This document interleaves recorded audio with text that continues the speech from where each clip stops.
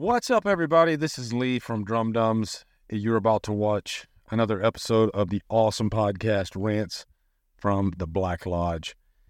Brandon has asked me to give you an introduction on Rob Zombie's Halloween 2. If you remember, I did a little section for Rob Zombie's Halloween, I believe. Was it a couple years ago?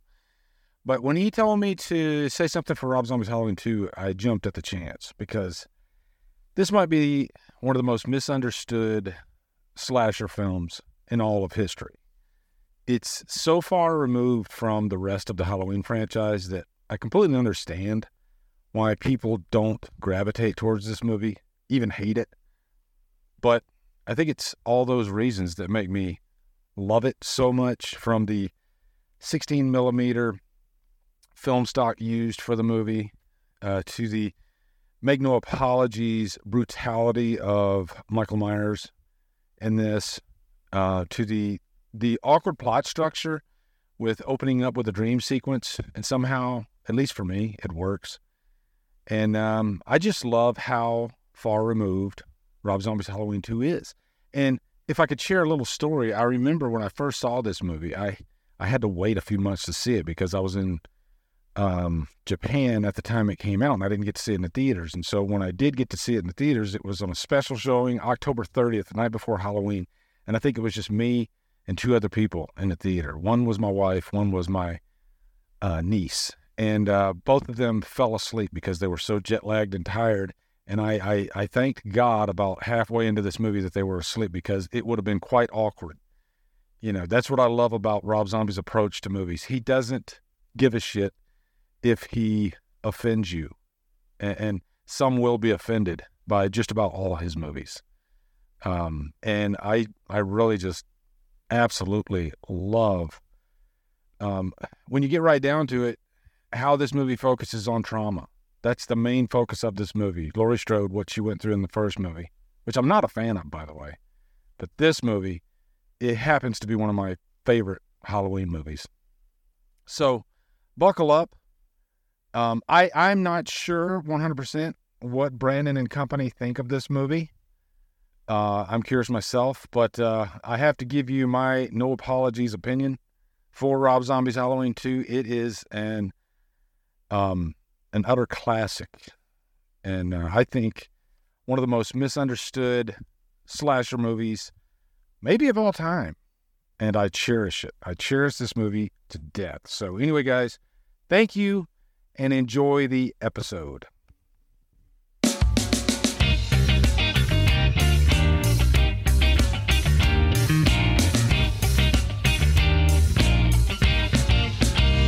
Recording live from the Black Lodge, it's Rants After Dark with your host, Brandon A. Lane. Holy diver, you've been out too long in the midnight sea. Oh, what's becoming of me? Ride the tiger, you can see his stripes, but you know he's clean.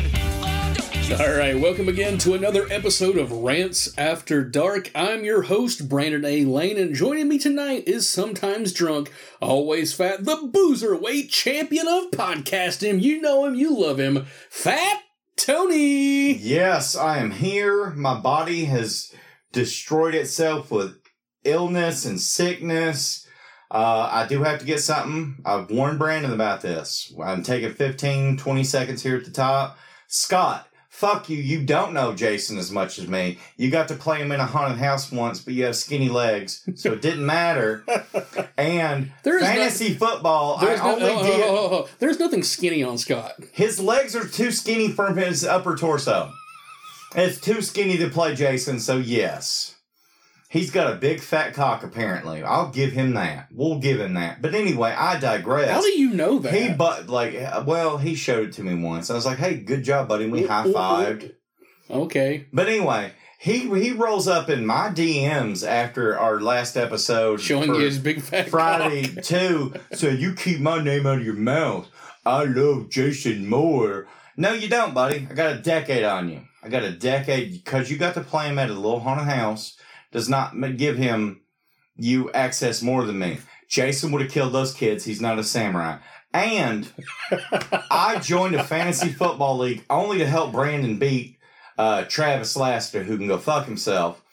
And I've lost every game until this week against Fat Puck Scott. So go fuck yourself, buddy. I love you. Yeah, I kind of probably inadvertently helped you win that game because I kept telling him he needs to play Tua, who's the quarterback for Miami, because they were kind of, on a stroll. But then when he started playing him, after I had told him 2 weeks to play him, they were no longer on a stroll. Well, so you're welcome. I'm not doing very well in fantasy football right now. I have a penis and I like vagina, so I don't keep up. But I do love the league. The league show is great, but I don't care. I just want Travis to lose. Oh, well, that's all that matters. That's what we all want. And I do enjoy talking shit. I've got so many talking shit memes ready to go in our little group chat. It's the only thing that keeps me going right now because I'm like knee deep in Fright Night stuff. So October, he's ready to start cutting wrists, like down the road, not across the street either. I'm not quite that far off because starting this week, I get to actually have some fun. And one of the fun things we're going to be doing is what we're doing right now. Oh yeah! Tonight we're going to be watching one of the most polarizing and controversial entries in the Michael Myers canon, that being Rob Zombie's Halloween 2. Now, specifically, we're going to be watching the unrated cut, so we invite all of you out there in the Rant Army to pop in your DVD, Blu-ray, VHS. It's not available on Laserdisc, but it is available on digital. So pop in your copy of Rob Zombie's Halloween 2, and you're going to pause the movie right before the Dimension logo is going to come on screen. Then what we're going to do is we're going to do a countdown, and when I say hit play, what you going to do? Hit fucking play! Just remember, you don't have to watch the movie with us. You get to watch the movie with us. Exactly. So without further ado, 3, 2, 1, play. Real quickly, on the top, this would probably be the most polarizing episode, part of the franchise until Halloween ends. I don't know which do you think is the most polarizing. Let's table that discussion for just a few because I have it in my format a little later on. The first thing I want to talk about is this whole subtext with the white horse. God damn it, Rob Zombie! You know what? This is I don't have any proof for this, but this is my my own personal opinion on what makes this movie the driving force behind the significance of the white horse. How recently has it been since you have seen a little show called Twin Peaks? Oh, actually, I just did a watch through with my wife, Sarah. We didn't get to the return, but the original one, not too long. I love it. So there's an infamous scene where Sarah Palmer sees a white horse in her living room, and it's never explained because David Lynch just loves to cock tease us with ideas that never really entirely flourish. I have this theory with no backing facts to back it up whatsoever, but I have a theory that he was watching Twin Peaks and said, "You know what this movie needs? A white horse." What do you think? I could see that. Rob Zombie has good taste. Whether you like him as a filmmaker or dislike him as a filmmaker, that's neither here nor there. The man has good taste. The man loves good shit. I think that's all relative too, because what is good to one person may not be good to another person. And it's obvious that he has an absolute love of dirty, grimy, grindhouse, films from the 1970s that are not exactly what the Halloween franchise was. And as we discussed Rob Zombie, we're going to talk about that. But the first thing I want to talk to you about is that both this movie and Rob Zombie's Halloween both have vastly different cuts. And what we're getting right now is a continuation of the theatrical cut, which is Laurie blows Michael's brains out, and now she's wandering the streets as it's raining, and a cop is about to, pull her off because she's in this mental haze. But because we're watching the unrated cut, the ending of this movie is different than the theatrical cut, and we'll get to that when it happens. But I guess my point that I want to get your opinion on is what exactly is canon and what is not canon as it pertains to these different cuts of Rob Zombie's Halloween films. Listen, with the Rob Zombie, I'm always going unrated. I'm always going director's cut. That was his original intention and vision. And those, to me, are always what's canon in his mind. So the alternate cut of Halloween, the original Halloween, has the sympathetic ending, which I may be in the minority, but I actually think I prefer that ending to the where the cops all show up and he just wants to be reunited with his sister and he gets blown away by them, as opposed to the Laurie blows his brains out. What's your take on that? I've always liked the Laurie blows his brains out. That's just me. It makes more logical sense and it's a better conclusion to a movie, but they do so much to build up to that. Michael, the only grounding he had to humanity was Angel Myers, which is now Laurie Strode. Yeah. And Dang Feck did a good job in like the original when he kills everybody. He's just hanging out with his baby sister. And I get why you like it, but I still like where she just snaps and like. I mean, don't get me wrong. I'm not particularly fond of Michael Myers, his interpretation of Michael Myers in Rob Zombie's Halloween. And this may be controversial, but there's something about this particular movie that engages me until I'm actually watching it. So it's a movie that's burrowed itself into my brain, and I can't exactly separate myself from it because I do think about it from time to time because it's too creative to be entirely bad, I guess would be the best way to put it. But what we're having right now is sort of basically the aftermath of the original 2007 Halloween. We've got cameos from Caroline Williams, who was Stretch in Texas Chainsaw Massacre 2. We have Octavia Spencer, who gets the shit killed out of her. She does. Academy dream sequence, I guess you can. And this is very clearly, all of this was inspired by the original Halloween 2, which 90% takes place in a hospital. I like how they do give like a lip service to like redoing the hospital sequence in this.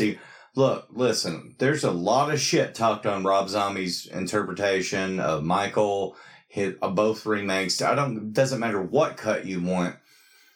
There is no reason to remake a movie just to do the same shit over. Whatever you say, however you fall down on it, Rob Zombie did his own thing. Rob Zombie took the shape. Sorry, I have a cough drop in my mouth.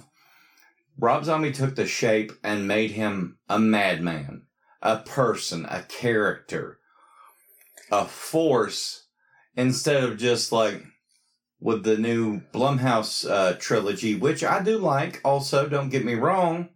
Let's redo everything over and over. It's just a killing force, blah, blah, blah. There's a reason behind these. I also think I'm not disagreeing with you that an ambulance driver should not have a cigar. I don't care if it's unlit.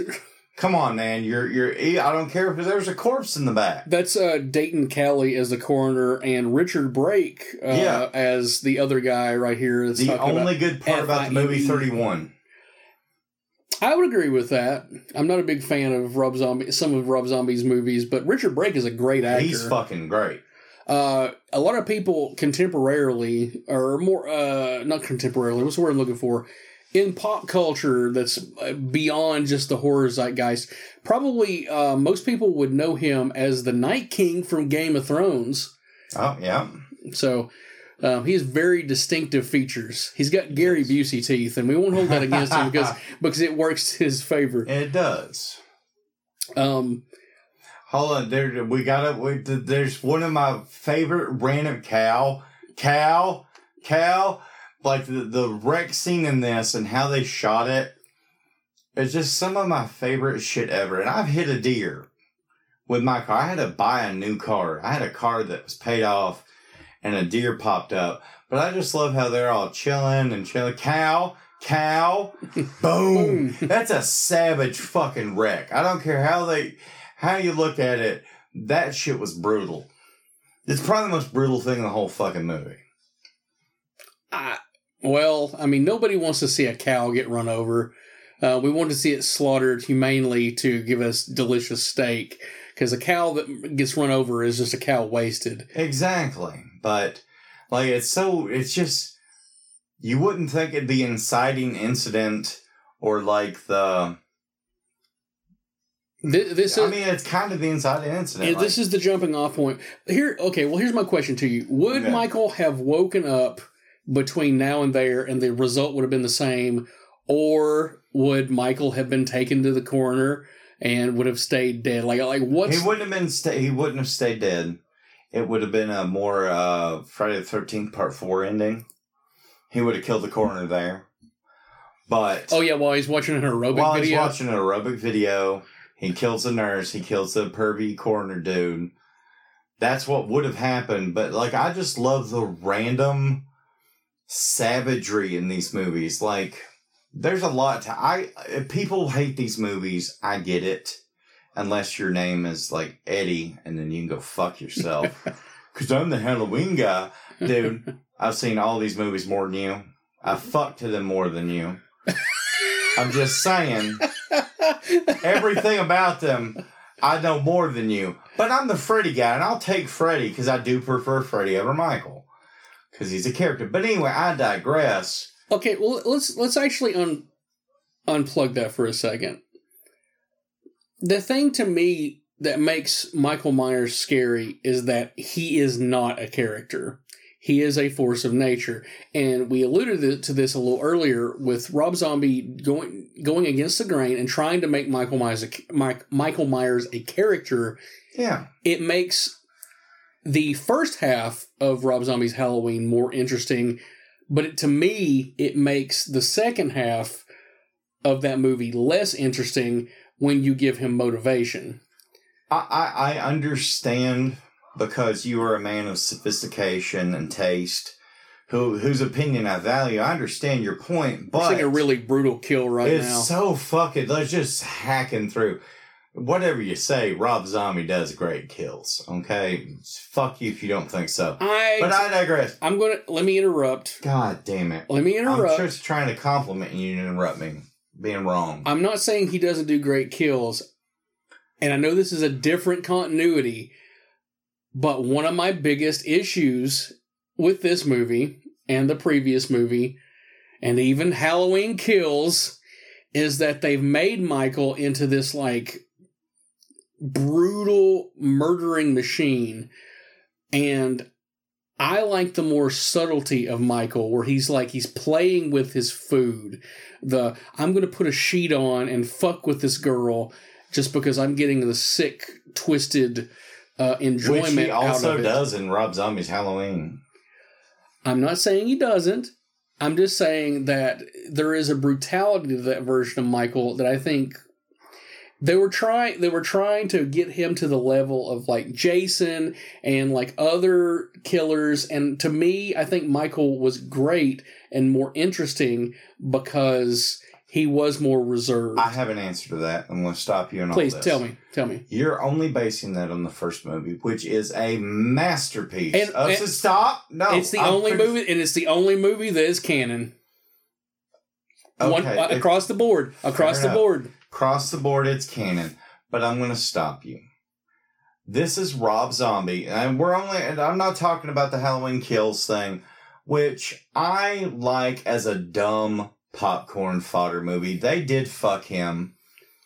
I think the Halloween where they burnt the house down just should have had him die, and they should have never done either one of those two sequels. But with Halloween Kills, fuck it, let's just have him a murder machine like Jason, because that's the only thing you could do after that. We have Octavia Spencer not baking a chocolate pie. So, thankfully. Do you know about her kill? What about her kill?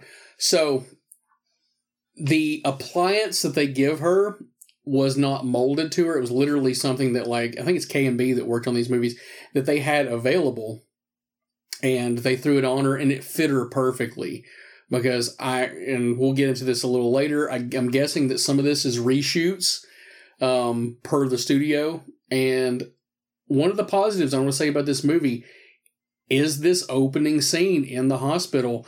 I think this is the closest this movie gets to like genuine dread in terms of like suspense, and you have that feeling that like something is like on your heels and you cannot escape it. I'm glad you say this, because this is my whole point about the entire Rob Zombie twofer for these remakes. There's no point in remaking something and doing the same thing. He did his own. He wanted a character. He wanted a character motivated by a goal. He wanted his little sister. He wanted the family. And then that branches off differently in this one. Excuse me, I warned you about the cough. But this is not a slasher movie. This first sequence is the last lip service given to, hey, here's Michael as a slasher. I'm going to give y'all a really cool dream sequence. Stop, don't I see you? I'm agreeing with you. Okay. I'm agreeing with you. And then the rest of it is Rob Zombie living out his maybe overly too obsessed 70s grindhouse, grimy, I want everything bad feeling horror aesthetic, but it's still something different. It's still an original idea. It's not, for whatever you say about all the Blumhouse movies, and I even like Halloween Ends because they tried something different, but they didn't go far enough. Okay, let's just state for the record, and and everybody is entitled to their own opinion, but Halloween Ends had a story. It may not have been the story that you wanted, but at least it had a story. And that's my problem with Halloween Kills. There is no story in Halloween Kills. No, but there's fun kills, man. And yes. It's a roller coaster. And if you're going to go 1-to-1, the movie delivers exactly what it says it's going to. There are plenty of kills in this. Speaking of kills, we're seeing Octavia Spencer bleed out right now. This is like a fucking, like, man, Rob Zombie just really, he brings it in this opening, like, homage to the original sequel. Just, this is fucking brutal.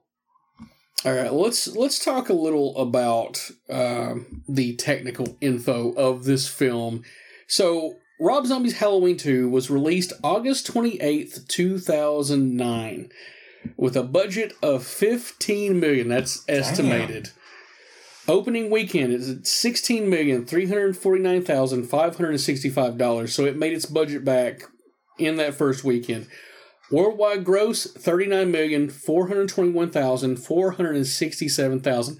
That is a huge drop-off from the movie he did previously. Yeah. Now, in horror specifically, when you're talking about sequels, we're always kind of a movie behind per the box office return. Nightmare on Elm Street 4, we all love it. Our good buddy Mick Strom worked on it, but that movie did really well because everybody liked part 3. So everybody was just like ready for a new interpretation of Michael Myers.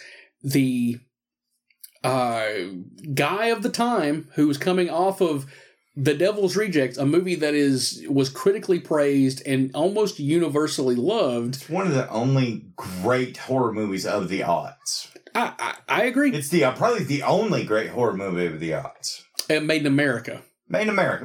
Yeah, no, fair enough. That and the Texas Chainsaw Massacre remake. We're not getting into it. Just move on. We'll talk about that at a later date. Yeah. So, the anticipation of what Rob Zombie could do with a Halloween movie was very high. And to this day, I still don't think he was the right guy for the job.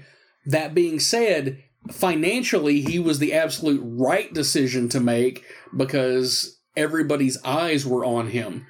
Now, when you go into this movie, and we have, number one, a reluctant director who didn't want to make this movie to begin with. You have Miramax and Dimension, who absolutely did not want Michael dead, which is why there's the kind of the retcon of the first movie where he gets blown in the head, which, for a normal human being, absolutely would kill you, or at least would immobilize you to the point where you're not going to be running around chasing anybody in the sequel. You'd be all Stephen Hawkins up. Or Stephen Hawkins up. Not Hopkins. Stephen Hawkins, Not director Stephen of... Hopkins. Stephen Hawkins up. That's a movie I want to see. is Michael Myers in a... Electric wheelchair with a robotic voice. I think we might be going into like a direction that might be a little bit problematic. But you know what? You throw Tom Atkins in there, and it's a great movie. I don't care. Any movie is improved by Tom Atkins. You know what? I'm going to say this, and I love you, Malcolm McDowell. Don't you think that Tom Atkins should have been Loomis? Honestly, I was going to say, my only flaw in his movies was how Malcolm McDowell played Dr. Loomis. And now that you said Tom Atkins, yes, 100%. Should have been Tom Atkins should have been Michael Myers. Tom Atkins. Tom Atkins should have been Laurie Strode. I don't care. Tom Atkins should have been anything. But I do honestly. One of my faults was making Malcolm McDowell like a little prima donna, like fame whore. That's one of the few faults I had with the original. Well, we'll talk about Malcolm as we continue on. So we're about to see Richard Riley and his one and only little cameo in this movie. I love Richard. One of the truly great B-movie like character actors of his time. He's one of those guys you'll see him in tons of stuff, and he's one of those like people you're like, I know you, but I don't know your name. Well, you should learn his name. His name is Richard Riley, and Hatchet. Yeah, I was going to say, I loved him in Hatchet. He's in Office Space, like tons of movies. He's very, very talented, and he has this quality about him where he's sort of like a less gruff Wilford Brimley, where you want to embrace him and not be like so down on him because he may or may not have acute diabetes. He's Wilford Brimley's happy little brother. I can see that. So they built this shack, and they gave Tyler Mane a prop axe. Tyler Mane being the gentleman playing Michael Myers, and I guess they didn't build it with balsa wood. They built it as they would an actual shack. So they were kind of like blown away at like how he was able to break this. Tyler Mane is just a big motherfucker. He is a huge Is he not the biggest being. guy to ever do Michael? He is. I want to say that he's like 6'7"? He's 6'7", 6'8", and he's definitely the biggest to date. Which, again, is one of the things I'm not really crazy about it, because Michael to me is scary, especially in the first movie, because he's just an average person, and you throw a mask on him and he can blend in with anybody. It's kind of like what James Cameron wanted to do with the Terminator before he cast Arnold Schwarzenegger. He wanted it to be Lance Henriksen. Simpson. I know. Well, I know. The studio wanted OJ. And they didn't hire him because OJ would never murder anybody. Never. Lance Henriksen, on the other hand, absolutely murders on an ongoing basis, and he gets away with it because he's so loved. And we're talking the actor, not the characters. The actor Lance Henriksen is a serial killer. Yeah. And that's okay. Brian Brimmer, our good buddy from Pumpkinhead, told us he murdered a guy on set. Looking at him funny. Yeah, he looked at him funny, and he was like, you know what? I'm going to bury you in this pumpkin patch that we built for this movie. And then they never found his body. So, I mean, that's canon. That's canon, 100%. That's going to be the plot of the new Pumpkinhead movie I'm writing with Brian Brimmer. God, that'd be awesome. Brian Brimmer's so great. Shout out to Brian Brimmer. Yeah, big shout out. Nicest human being ever. Truthfully, that actually may not be hyperbole. He may genuinely be the nicest human being. I can definitely say he is the nicest celebrity I have ever met, even beating Jerry Only from the Misfits, who was the second nicest. By the way, Nights in White Satin by the Moody Blues. I fucking love this song. The song choice in the soundtrack. And it comes up over and over again. Like, this is good. Man, Rob Zombie knows his shit. Yeah, it's sort of one of those, like, it's a soothing kind of, it's got kind of an eeriness to it, but it's just it's just calm enough to kind of put you sort of off kilter. I genuinely like the song choices. Generally, like, Rob Zombie makes good song choices. However, I want to say that I think this, because he's using music from the past, it doesn't date a movie. What he usually does. It doesn't date a movie as much, but when you put like contemporary music into a movie, a lot of times that can really date your movie to a specific time period. But, you know, using the Moody Blues, or in Rob Zombie's Halloween, there's a scene where Annie gets dropped off and they're listening to Heaven and Hell, and I'm like, you know what? You get a thumbs up for me. There's a great song choice in House of a Thousand Corpses with Brick House to the torture of Rainn Wilson. I mean, the man knows how to put good song choices. Well, who doesn't love the Commodores? I mean, exactly.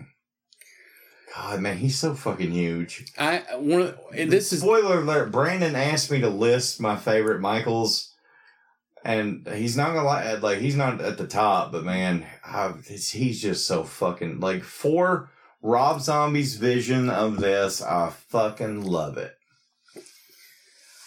I just personally, and like, honestly, this takes place in the 2000s. Well, why the fuck would the Moody Blues be on TV? Also, this is a dream sequence, and so this is kind of like a teenage girl dreaming about, what a hipster. Oh, well, she turns out to be one, big time. Well, I mean, that's the PTSD making her a hipster. Yeah, we have him legitimately breaking through an environment that was not meant to be breakaway. Because he is a fucking beast. I love it. Like... All right, what do you think the IMDb score of this movie is out of 10? It's 3.2. 4.8. A little better than I thought. I know people hate this fucking movie. I don't hate it. That's spoiler alert. I'm not saying it's the best, but I don't hate it. I think a lot of... I think the IMDb rating is as high as it is because certain critics appreciated the fact that they did something different with it. But let's check the Rotten Tomatoes score. Out of 100, what do you think it is? 22. You're close, man. 23. Okay, yeah. And the audience score, do you think it's higher or lower? Oh, it's probably 36.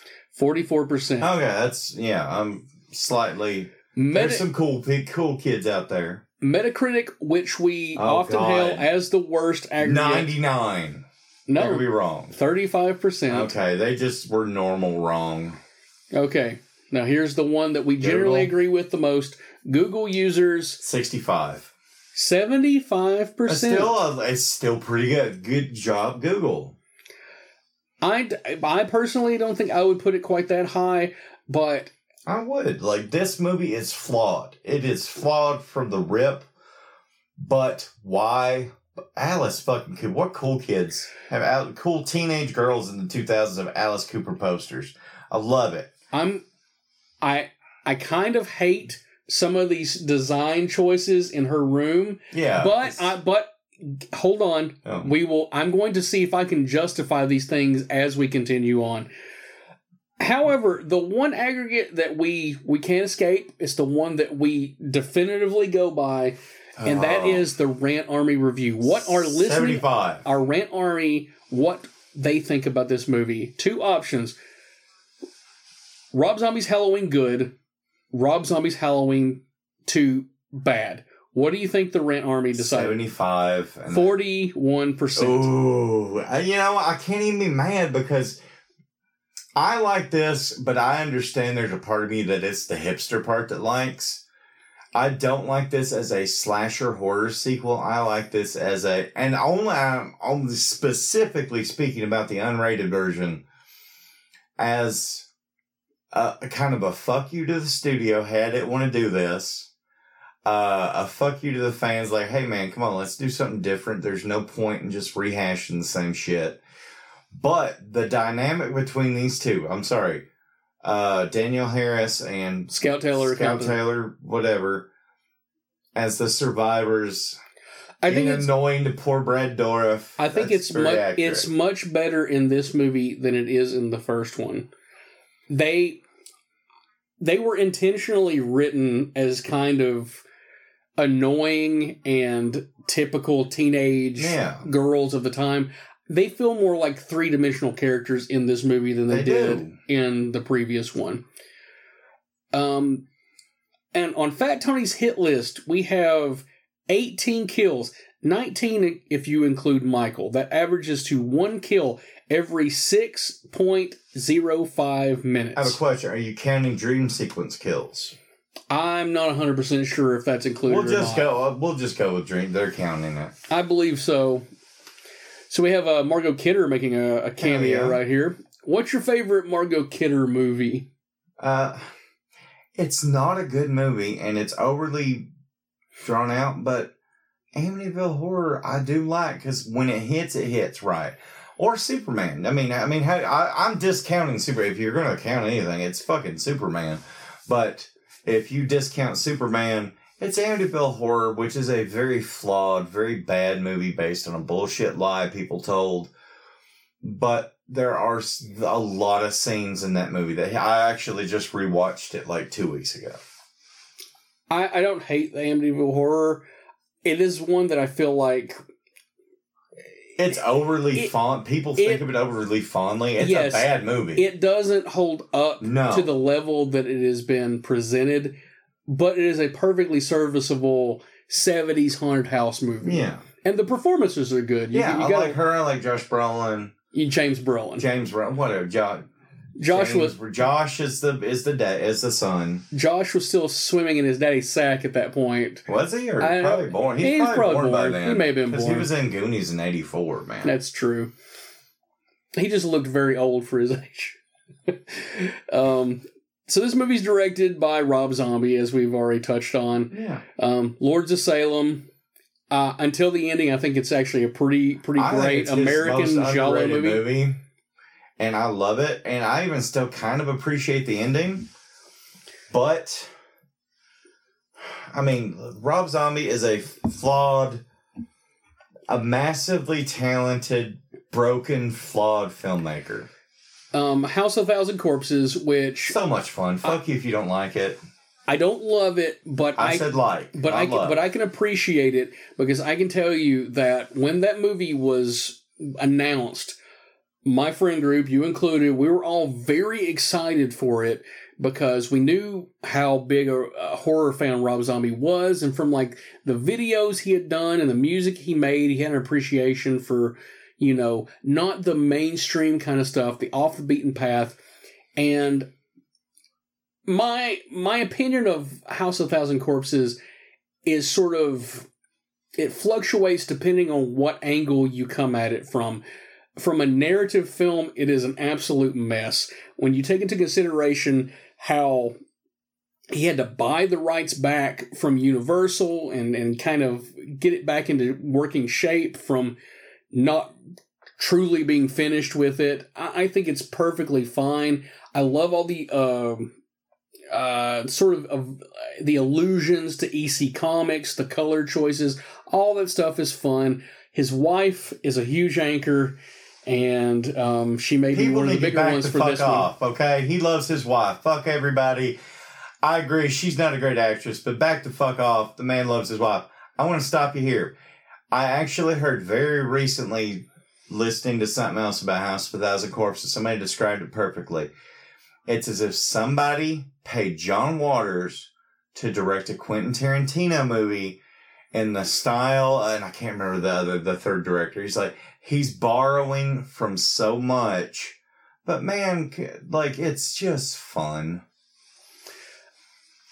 I think it is we're at the 20th anniversary of House of a Thousand Corpses. Oh my God, we're so fucking old. I know, right? The movie was supposed to come out in 2000 or 2001. Look, but it's how long. Sorry, Malcolm McDowell, his assistant in this movie, I only love her for her Reno 911 shit.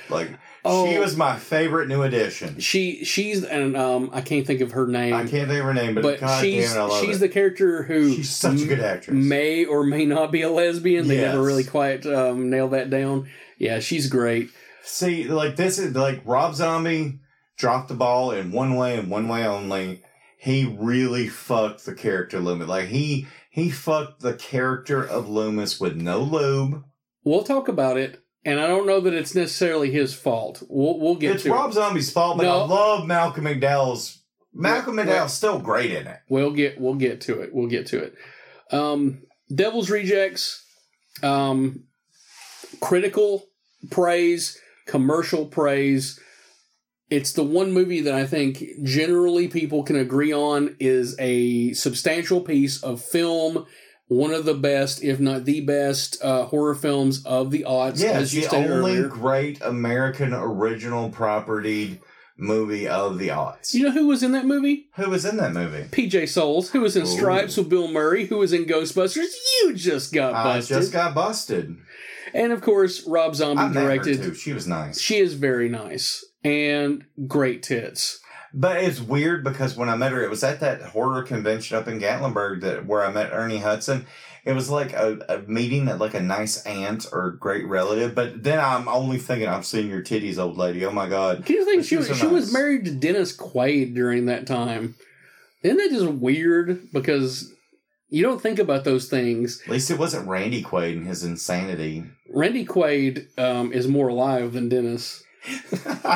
So who's Until crazy? the Star Killers get him. Who's crazy now?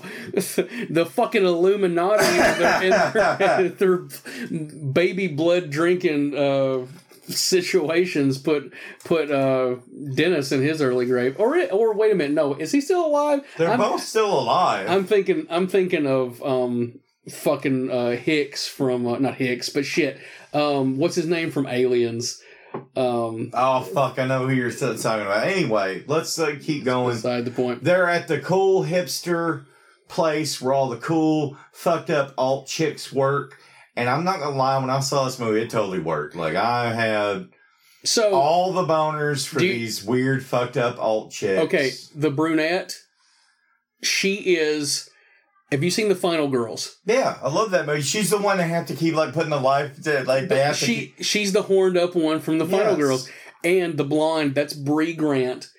I fucking love her. I've loved her for a long time. She is in Dexter, in maybe like season 5, season 6, she's Masuka's assistant who steals the hand. And sells it on their version of eBay. I have to say, real quickly, here's the new young Michael, and that's another knock against this movie. Dang Feck, and am I saying his name right? Dag Feich. So whatever the fuck. He was so good as young Michael that this little kid, and they had to do it because kids grow up. I'm going to argue that point. Hold off on that discussion. Well, he's wrong. Dang Feck was better. I'm not arguing that point. I'm arguing that he may have not been too old. Let's halt that. They're called puberty blockers. Parents. Right. Keep them. Like it or hate it, Halloween 2007 was a huge success, so a sequel was inevitable. Oh, yeah. Rob Zombie originally stated that he would never do a sequel to Halloween. However, he signed on to write and direct because he didn't want someone else to ruin his vision, because it was announced that they were going forward with the sequel with or without him. Now, there are 2 different cuts of Rob Zombie's Halloween 2. They're pretty different. So, Fat Tony, if you would be so kind, would you read out the differences between the theatrical cut of Halloween 2 and the unrated cut of Halloween 2? They are massively... Okay, the director's cut runs 14 minutes longer at 119 minutes. Among the changes, the opening scene with Laurie walking and Loomis being placed into the ambulance is longer. The hospital dream sequence has an extra sequence of Laurie attempting to cross over a pile of bodies. On the title, on-screen title that said 1 year later in theatrical cuts, it now says 2 years later. During the breakfast scene, Laurie and Annie now argue about going to the psychiatrist. More dialogue with Laurie and the psychiatrist. Laurie looks at a framed ink blot on a wall and says it looks like a white horse. Loomis's press conference is expanded. Loomis discusses Michael's Oedipal complex, as well as the idea that Michael perhaps saw Loomis as a father figure. Added sequence where Laurie runs a bath and begins to freak out. Laurie stopping to play with a pig on her way to work is removed. She instead goes to the psychiatrist and tells her about playing with the pig. We see a few seconds of it now in flashback. and how it triggered a nervous breakdown of sorts. When the shrink denies her more pills, Lori freaks out and swears. The scene where Annie finds Lori drinking a beer in her room has been expanded. They have another fight. A non-masked Michael, along with young Michael and his mother, angrily looks at a billboard that advertises Loomis's book. When Lori and Maya come home from the party, there's a short added sequence of them making tea in the kitchen prior to going upstairs. There's also an added scene of Michael apparently walking out of the house. Brackett's reaction to finding... Was this the one I got to hold off on? You can read it, but we'll expand upon it. Brackett's reaction to finding Annie's body is longer, containing video flashbacks of real-life actress Danielle Harris as a child. The ending is significantly different. After Loomis enters the cabin, Michael throws him through a wall.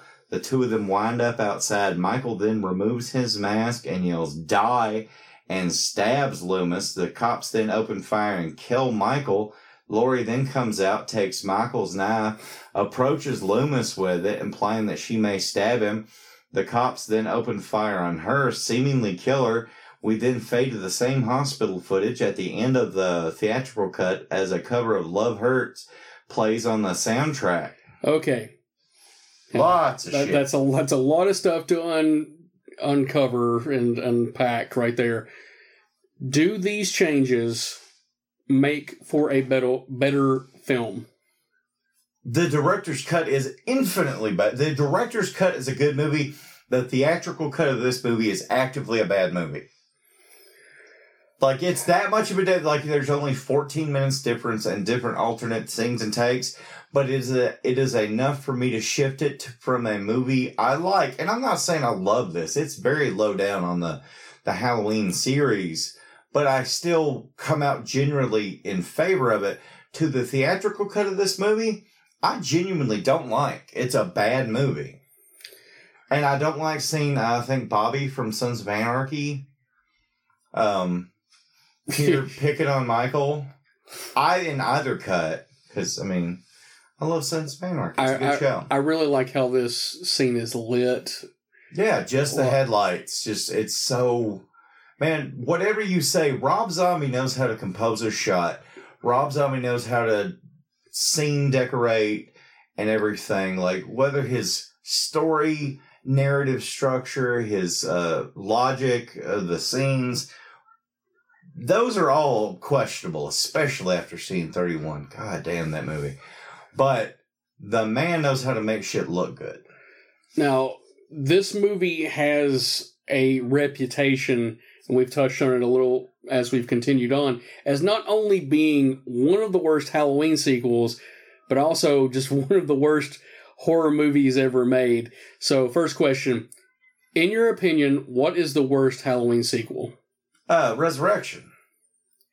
That goes without question. Fuck everybody. I definitely think that is absolutely a contender.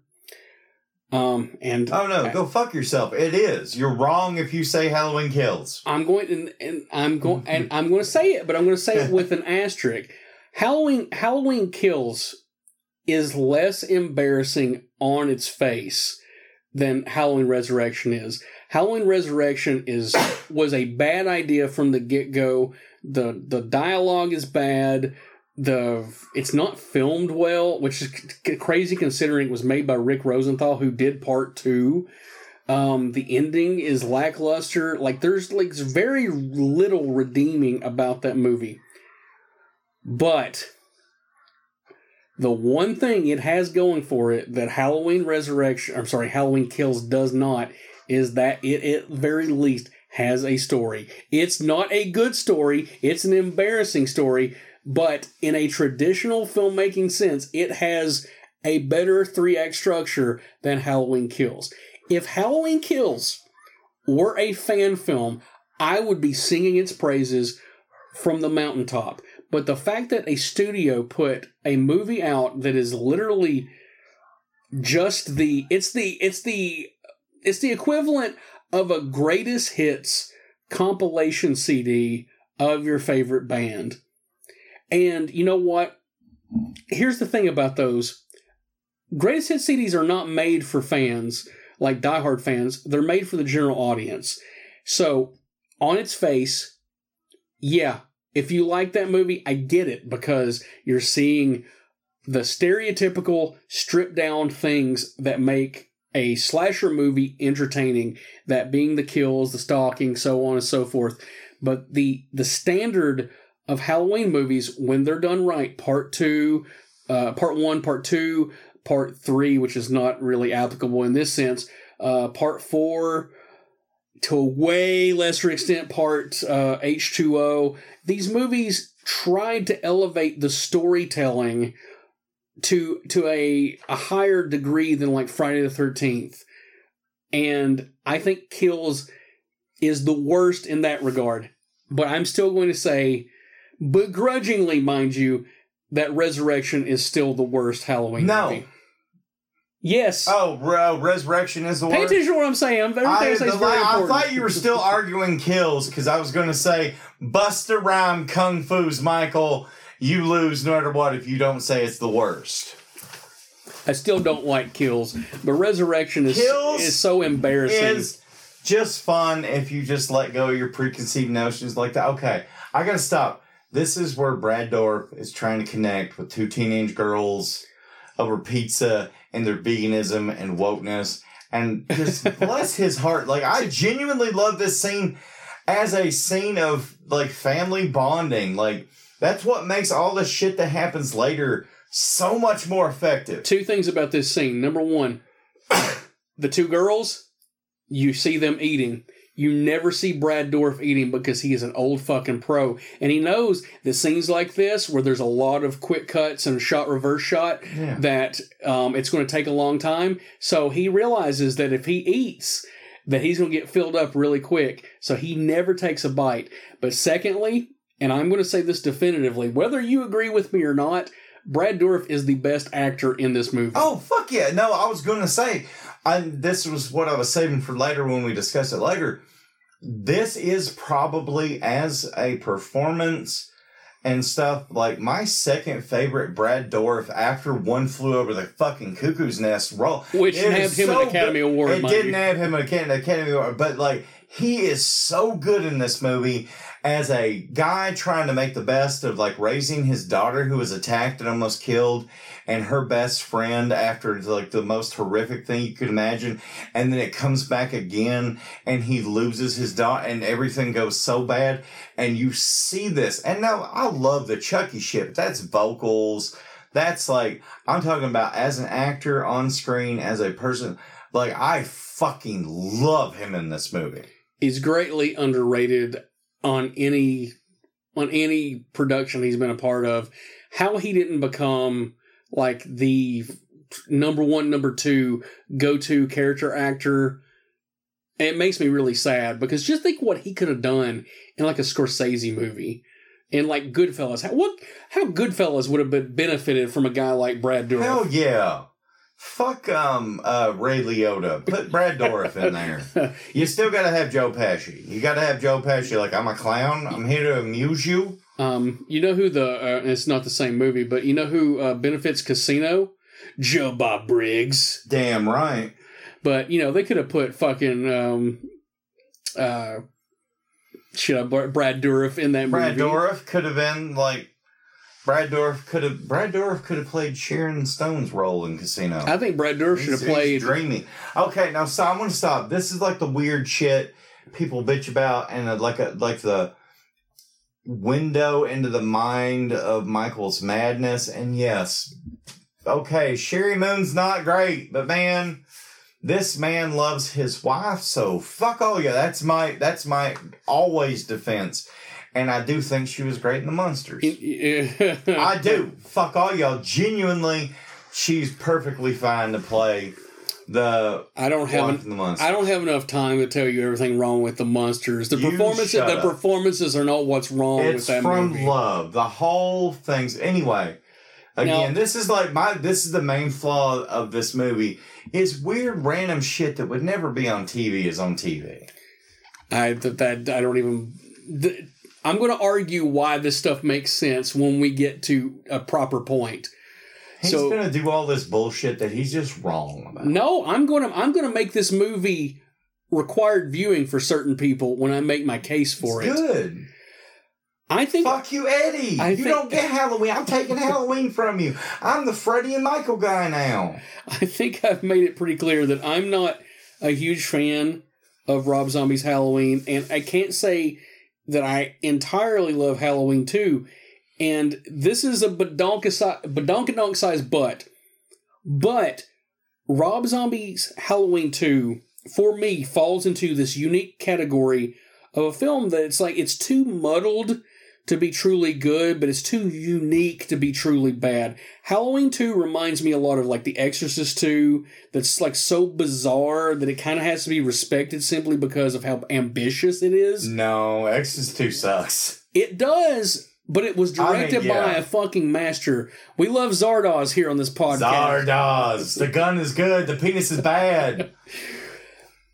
But you have to appreciate the visual style of that movie, and in the same way, I have to appreciate the fact that as self-sabotaging as it is, because this is the last movie that Rob Zombie got to make that was promoted as an A-list film. Yeah.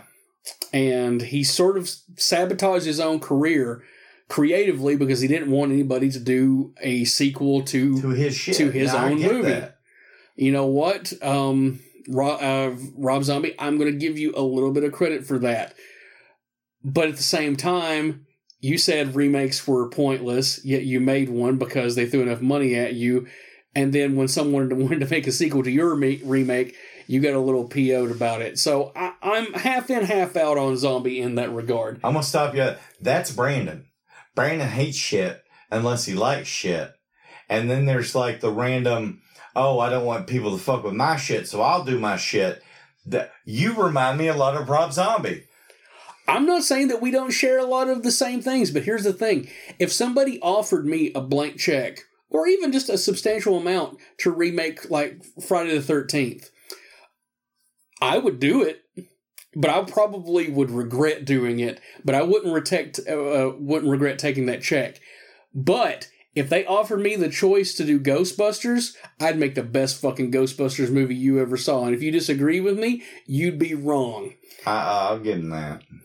I was so excited. Like, we were originally talking about this month doing Ghostbusters Afterlife. We're still going to do it. We're going to do it eventually, but like to prepare, I watched that movie again. I still will cry at 2 points in the movie every time.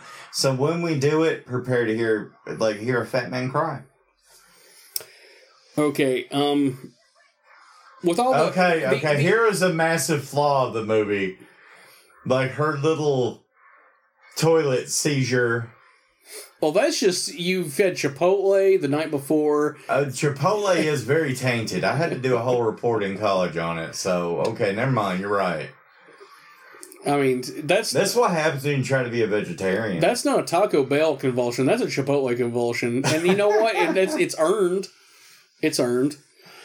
Okay. So, everything I've said, neither the theatrical cut or the unrated cut was basically intended as what Rob Zombie wanted for this movie. Now, this movie was sort of snake bit from the get-go. So we're talking about the many hurdles this movie had to deal with. When Rob had a few days worth of footage shot, he shipped it off to be developed. Oh, yes. And at the start of production, the film canisters were x-rayed at the airport, and they ruined the film reels, which forced several days to be reshot. So this instantly put them, basically in the, was it red or in the red? In the red. Yes. And when it comes to their filming schedule, production was so troubled that Rob Zombie, he just frequently clashed with the Weinsteins, which, you know what, considering what we found out about Harvey Weinstein. He's a hero now. This movie's a hero movie. Rob is a hero, not Harvey. Let's just further... Rob is a hero, yes, not Harvey. Harvey's a monster, and I hope he's getting, stuff put in his butthole in prison, but he's rich enough. He's probably not.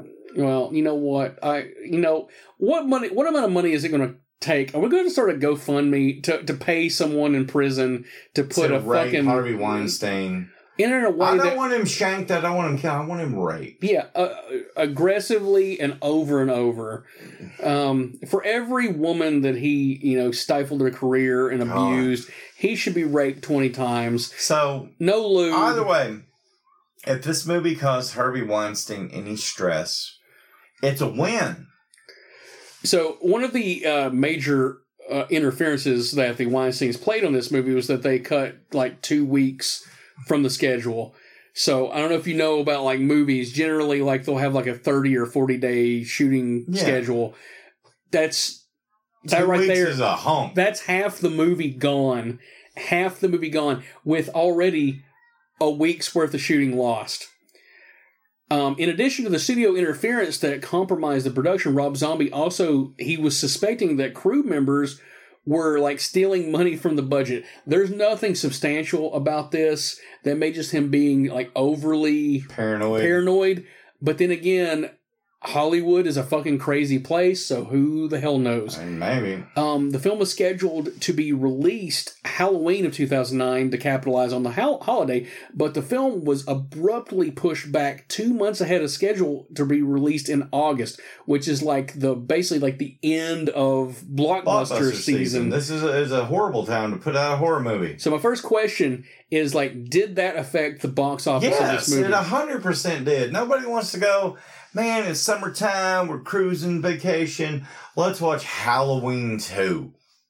No. I saw this movie opening day. I saw it like within a week. I think the built-in crowd were going to see this movie regardless of when you put it out, but the general audience that goes to these movies, that pushes them over that $100 million range, I think they need their coals, lubed a little bit with some lighter fluid before they get on fire for something. So I do think that the time frame in which this movie was released absolutely hurt its performance. But I also think that after seeing the first movie that divided fans. Oh, absolutely. I'm sure I've championed a little too hard for the first one. If people give me legitimate reasons, I don't like Rob Zombie's remake, I get it. I'll let it go. I like it. It's the only excuse I'd see for a remake. If you really ask me, the Blumhouse new trilogy was just kind of another remake, requel, legacy thing. They should have done, they could have done, 2017? When did the first Blumhouse one come out? It's 2018. 2018. They could have done that and been done and not done any of the other two, and it would have been fine.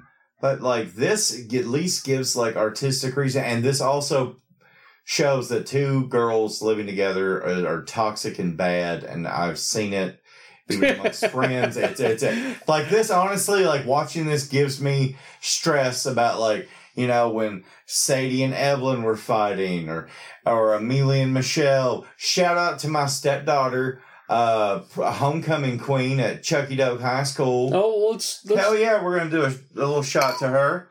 Openly had her wife escort her.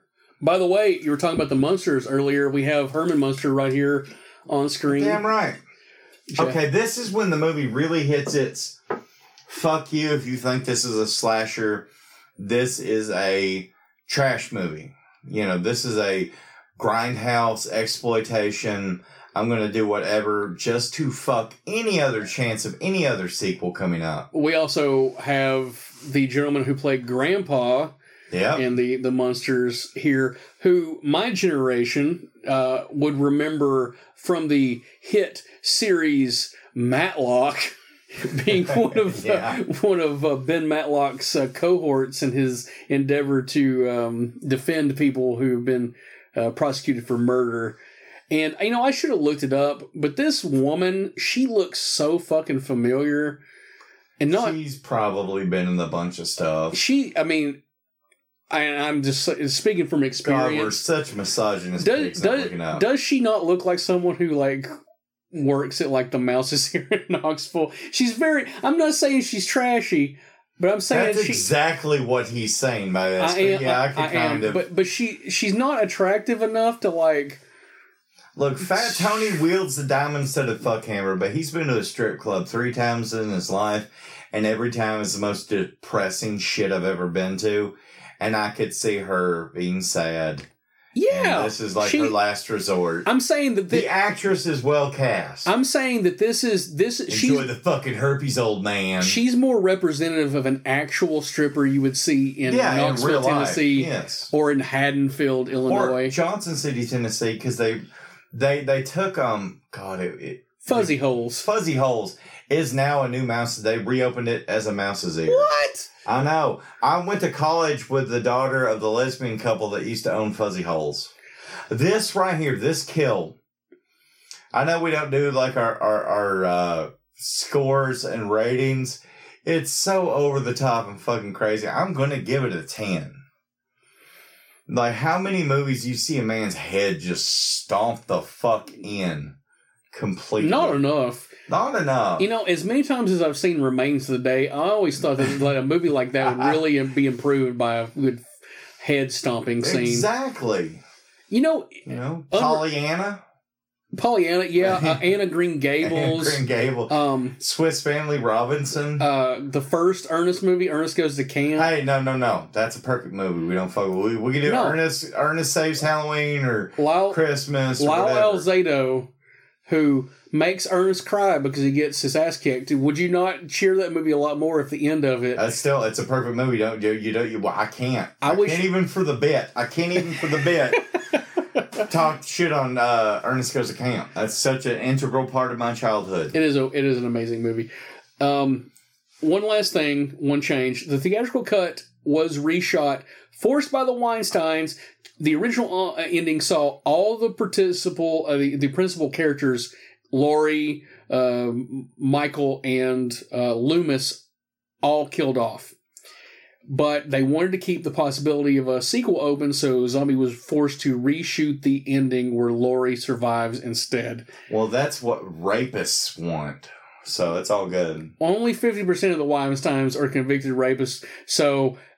He knew. But, well, yeah, probably. We didn't want to get ourselves sued, but you know what? What's the other one? Hey man, there's no such thing as bad press. Harvey, it's true. We should get a big lawsuit to Tom Cruise and the other Weinstein brother. Come on, sue us. I can't even think of what his name is. Harvey. And, not Harvey. Not Harvey. It's not Harvey. Like Tyler. Okay. Again, it's weird. Michael doing a kill out of the mask. Mommy. Oh goddamn, Sherry. Bless your heart. Bless your heart. She doesn't even like horror movies. She only did it because her husband wanted her to. She is very attractive. I'll give him that. Like if you're going to ruin your movies, she's a good person too. And she can't just be in all these because she's hot. That he has to genuinely love her as a person because he has really fucked up some of his. But Lords of Salem, I like her in. I think that's the most tolerable that she's been in the movie. She's good in it. I won't even say I won't go that far because there are points where like the movie could be great when I think that she goes a little too hard. But yes, titties. From sad strippers, and then he's putting on his Frankenstein monster. Oh god. Rob Zombie loves trashy people. Real question. How have you ever wore a costume and fucked somebody? Oh yeah. What costumes have you wore? Because I was Freddy Krueger. Oh man. I had a Freddy Krueger mask with glove. Did you use the glove? No, the glove was a real shitty one. I kind of scratched the back, but also. I was like in just Halloween monster makeup once, zombie makeup. Aside from Ghostbusters related stuff, I had a Mil Mascaras Mexican wrestler mask. A what? Mil Mascaras, which means 1,000 masks. Okay, I don't know. The man of 1,000 masks, and that was so much fun because they were not into it whatsoever. That's bad. All my lovers were into it. I didn't give them a choice. I didn't go Harvey Weinstein or anybody. I was just for the about to reference. make the joke, so I'm glad you cut me off from it. Yeah, they were not. Oh God, this arm break is so fun. Like, okay, whatever you say, this scene is savage as fuck. His face is fuck. Look, it's chewed bubblegum hanging up on wires. Okay, Michael is a lot less effectively scary when he's in the mask and not a jumpsuit. But Jesus Christ. Yeah, we haven't really talked about it. Let's talk about like the Hobo Myers. Hobo Myers doesn't work for me, but still, he's doing something different. All these other movies. And when you even ask me to rank, I'll explain why. Like, I probably should have ranked Tyler Mane higher now that I'm watching this again. God dang it. So, as we see this lady, quote unquote, get her face smashed into a mirror repeatedly. All the things that I have told you that were changed about this movie, there are quite a few. Yeah. Do you feel like these changes resulted in an overall better product? Like, they changed it to the theatrical. Are you asking me if about I think the theatrical's better or the original? The things that were forced upon Rob. Do you think that those changes resulted in a better movie, or is this cut the preferred version of the movie? This is absolutely the preferred cut of the movie. Like I just said a few minutes ago, the theatrical cut that they were forced to release in theaters that I saw, and I was like, man, I don't like this. I left the theater seeing this opening week. I didn't see opening weekend. Something kept me from seeing opening weekend, but I saw it within the week. I'm like, oh man, they really kind of cut its balls off. Essentially, I hate saying it like that, but they clipped its claws. And then I saw, like, the day it came out on DVD director's cut, I bought it and watched it. I'm like, holy shit, this is so much better. I remember enjoying, so I can actively say. I'm kind of half in, half out, because I'm not crazy about the ending of this version of the movie, but I think every other change, Fair enough. For the most part, yeah, no. For the most part, I think it is a positive. You shouldn't see Michael's face. I'm sorry. I'll give you that. You should not ever see Hobo Michael's face. If Hobo Michael has the mask on, he should keep it on for the rest of the fucking movie. That's the only thing I'll give you. And this is absolutely a subjective question, but it's one that I want to ask because I have a strong opinion about it. But I'll let you answer first. Is Rob Zombie a good director? Okay. Let me fully flesh out. He is a great director, but is he a good writer and story? No. The man can frame his shots well. He can make shots look pretty. His editing skills are even good. It's always in story and plot where he drops the ball. I think you pretty much said exactly what I wanted to say. I think Rob Zombie, from a strictly visual standpoint, is a true talent. Which is by sheer osmosis of having seen every movie ever and having worked firsthand on music videos, he understands And Pee-wee's Playhouse. Okay. He understands the importance of a visual. I would like to see Rob direct a movie that he didn't write. And maybe it would end up being disastrous, but truthfully, I don't think it could be any more disastrous than a couple of the actual movies he wrote. I kind of feel the same Free from Hell and 31. I feel the same way about him that I do about M. Night Shyamalan. Hold on, stop. This is a great, like, the dad from one of the victims from the first That's one. Christina Klibb, who was in our Halloween 2007 episode. Yes. But, like, I love this scene where he's confronted with the exploitation. Like, this is Malcolm McDowell. This is Rob Zombie doing it right. This is one of the scenes where you take all the exploitation, all that away. This is when the man's screaming, he butchered my baby and all that. Like, Rob Zombie stumbles ass backwards into great scenes sometimes. I like the idea of this scene. I don't like the way it's shot. Oh, I love the way it's shot. Like, frenetic and right in the face. And this is why. Because there's no opportunity for you to either feel the pain of the father or the remorse of Loomis, because it's just edited to pieces. And I'm assuming that's because the rush schedule forced them into shooting it that way. And that's how this scene would play out in real life, though. There wouldn't be time to... No. I'm saying that, like, I would like to have seen it played out in a wide shot where you could get a sense of, like, the surroundings and how everybody else is reacting to it, and then you have a couple of close-ups to see in the eyes of the people. It's modern editing, and that's more of a personal quibble, I guess, than necessarily a structural one. But I just feel like this is the point in the movie where she's finding out that she is Michael Myers' sister. So that's something that was not revealed to her in the first movie. It came out in the book in the second one. And I kind of like this kind of sets her path inevitably to doom through the rest of this movie with Hobo Michael. Yeah, it definitely is the fuse that lights the dynamite. Yeah, it really is. Like Rob Zombie unless things are not as they seem. Bum bum bum. I'm going to talk about it soon. Now continue what you're saying. Well, I'm just saying, like all these hipster bitches.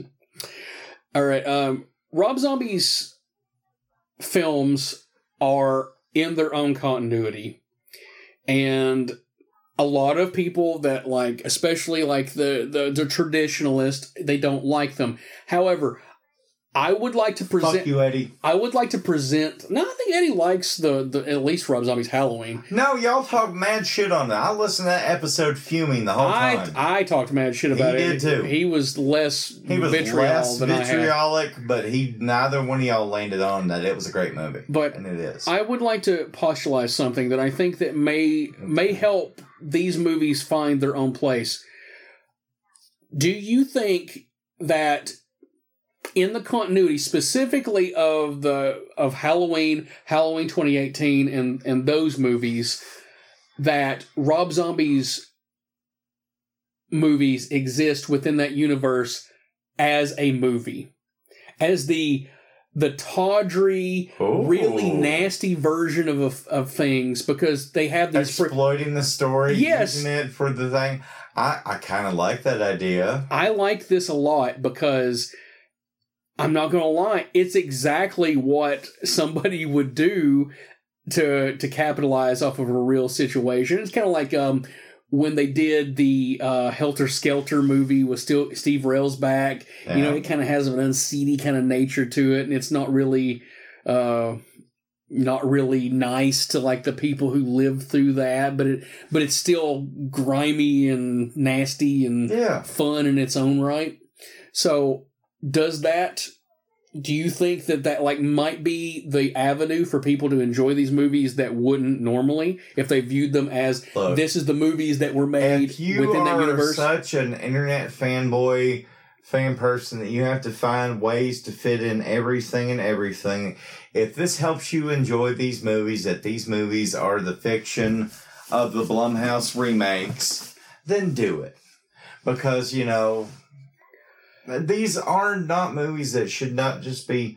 They shouldn't be universally shit on. The only one that should be shit on is Resurrection, past, like, the opening scene. The opening scene is fucking great in Resurrection. Everything else... Although, and this is where I'm going to give that cuck, Travis Laster, some mad props. His jokes through y'all's review of that, and then at the end where he's like, yeah, I've never seen this till just now. Like I laughed so hard I almost wrecked my car. So Well, I'm glad to know him, that man. Travis Lassiter is good for anything. He's good as he's a great cook. I just like saying But sorry about your wife, buddy. You're probably great. she's off right now, so he's actually getting to do things other than like go to a boat cotillion or other like super white guy things. She probably pegs him. Real quickly. Oh, she absolutely does. He loves that. Really quickly though, we have Weird Al in this movie. Weird Al. Weird Al's only thing that he requested to be in this movie is that he got to pick his own wardrobe. So Weird Al getting his weird cameo. Hell yeah. And we have Chris Hardwick, who was in House of 1,000 Corpses for Rob Zombie.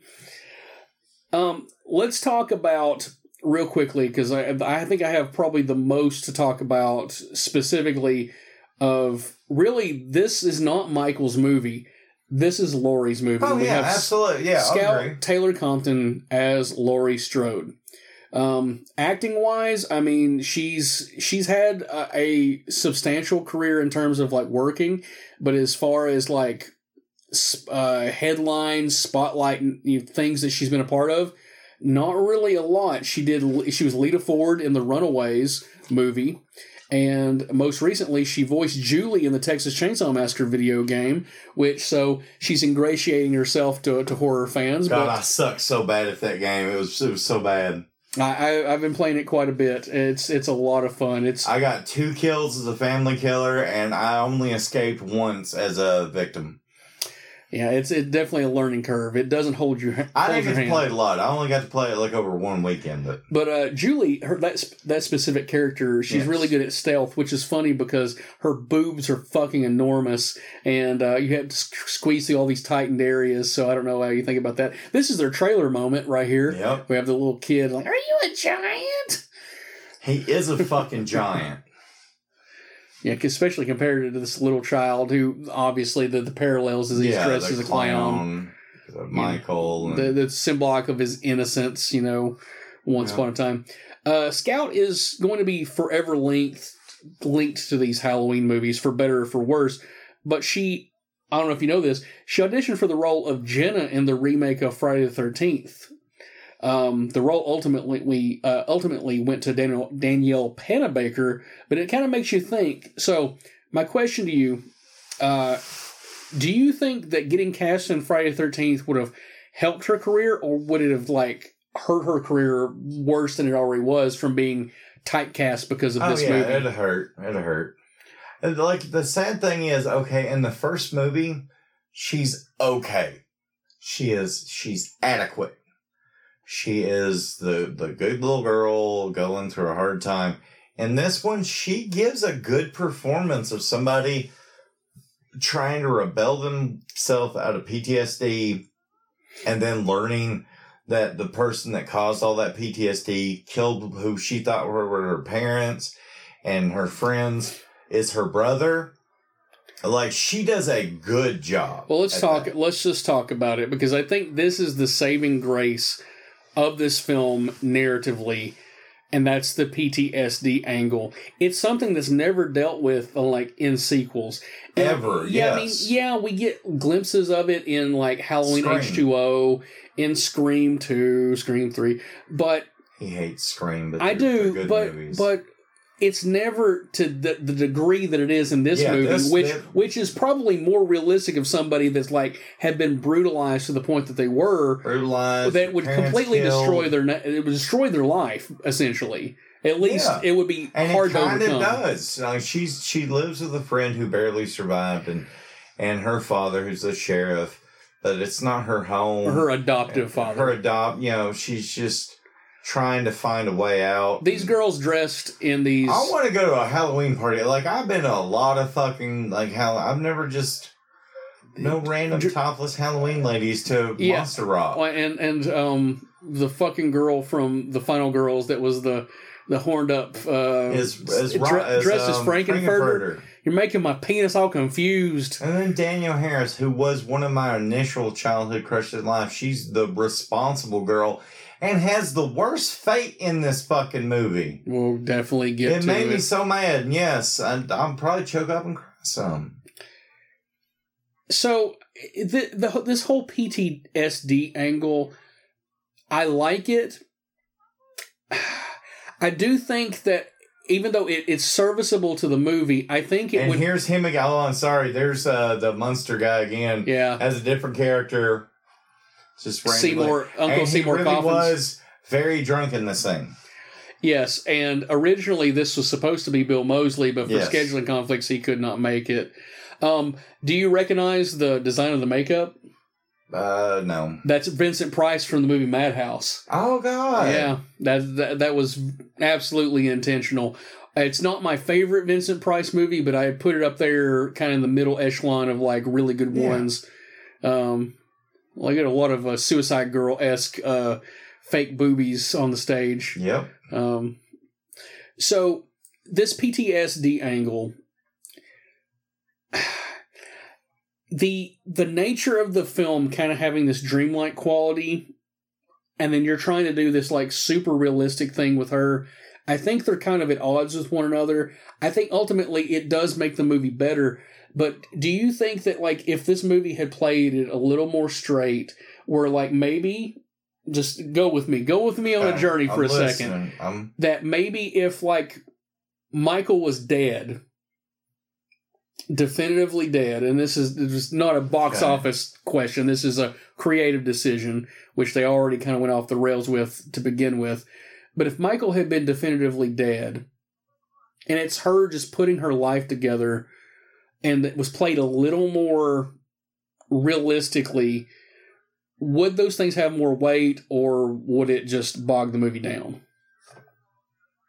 I think in the situation you're describing, I think it bogged the movie down. But in the context of this, I love it.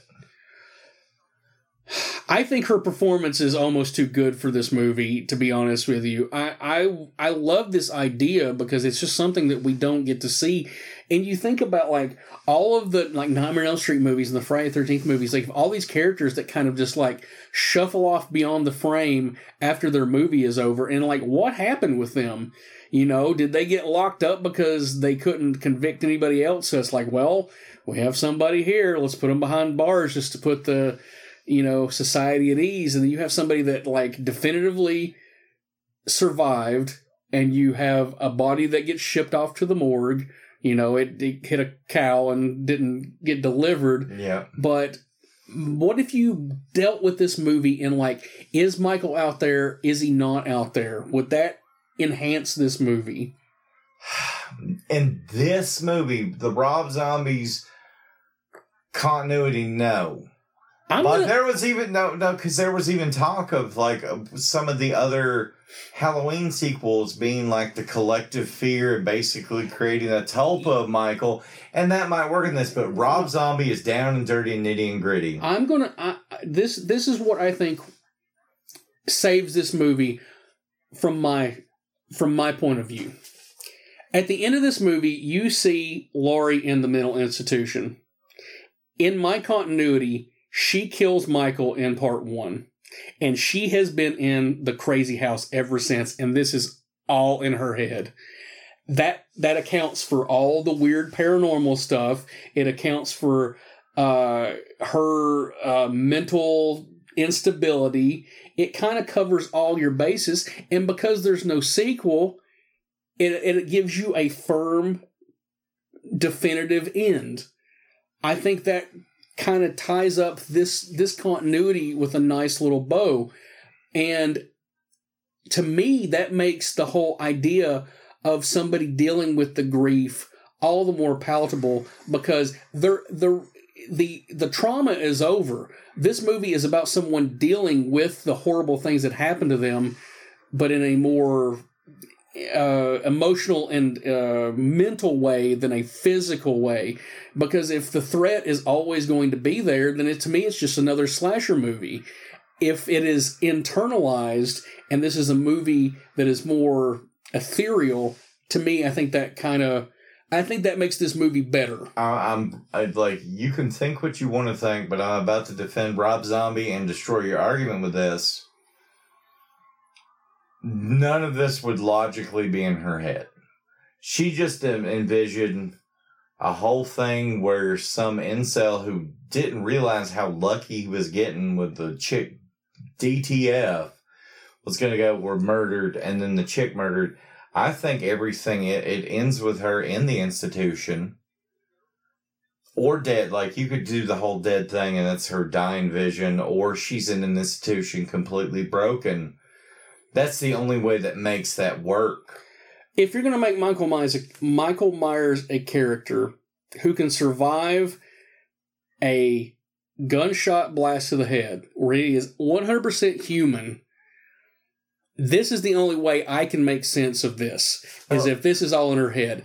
However, if he is not, if he is the personification of evil and it is a persisting thing, then you have demystified your boogeyman and just made him invincible for the sake of spitting out sequels.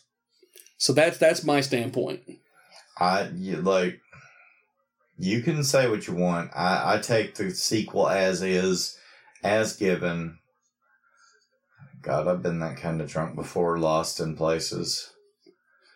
I'm just saying there's nothing that necessarily discredits what I'm saying.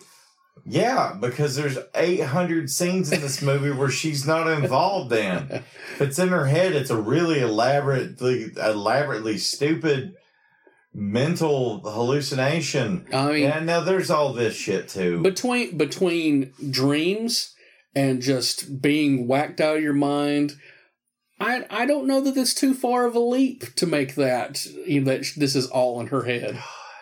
I mean, God, I don't like just saying I'm wrong just now after one bad, man, maybe you shouldn't do this kind of shit in a movie, Rob Zombie, but fuck it, you do you. But we're also live on mic. This is an After Dark. I have to admit, I have a girl's bladder. I'm going to sneak this chair up real quick. Are you? And I'm going to go piss. Oh, well, you do that. I'll sit down like a good girl, Daddy. So, here's some things I'm going to point to to back up my argument. Your argument's wrong. This really happens. Is Laurie the actual killer in this movie? No, Laurie's not the actual fucking. Go piss. I'll talk loudly. Harris is the reason that points out she's not. A popular fan theory is that Rob Zombie's original intention was that Michael Myers died and Laurie shot him, and all of his appearances in the film were hallucinations. In the end, it would have been revealed that all the murders that Michael committed in the film were actually committed by Laurie, and she hallucinated Michael committing them due to developing a dissociative identity disorder because of the trauma of the first film and genetically disposed to mental illness, because being a direct line to Michael, who definitely had something going on wrong in his head. Laurie's inclination to insanity has been confirmed by Zombie in his commentaries of the making of. So, even though my theory is not 100% concrete, he does lend himself to the idea that Laurie could be, some of this be in her head. No, so, fuck you and fuck Rob Zombie too. Rob Zombie made this movie, so I don't care. The only thing I'm using as disproof against all of this is, God, Danielle Harris dying right here. There's no fucking way. Well, let's talk a little bit about Danielle Harris. Annie Brackett, obviously Jamie Lloyd in Halloween 4 and 5. She was Mary Beth Dunstan in Hatchet 2 and 3. We love those movies. Even though Halloween 5 is not great, she's great in it, even though they made the stupid decision to have her not speak through a good portion of the movie. I hate that movie, but it's still... I don't hate it, but I dislike it. I still have nostalgia for it, even though that it is... I remember the marketing. Michael Unmasked, because there's like a 2-second scene where you see him. And here we have the reveal. Her seeing Michael. This... Well, I was so mad. It's going to come up what you're specifically referring to. Slow motion, I think I'm not crazy.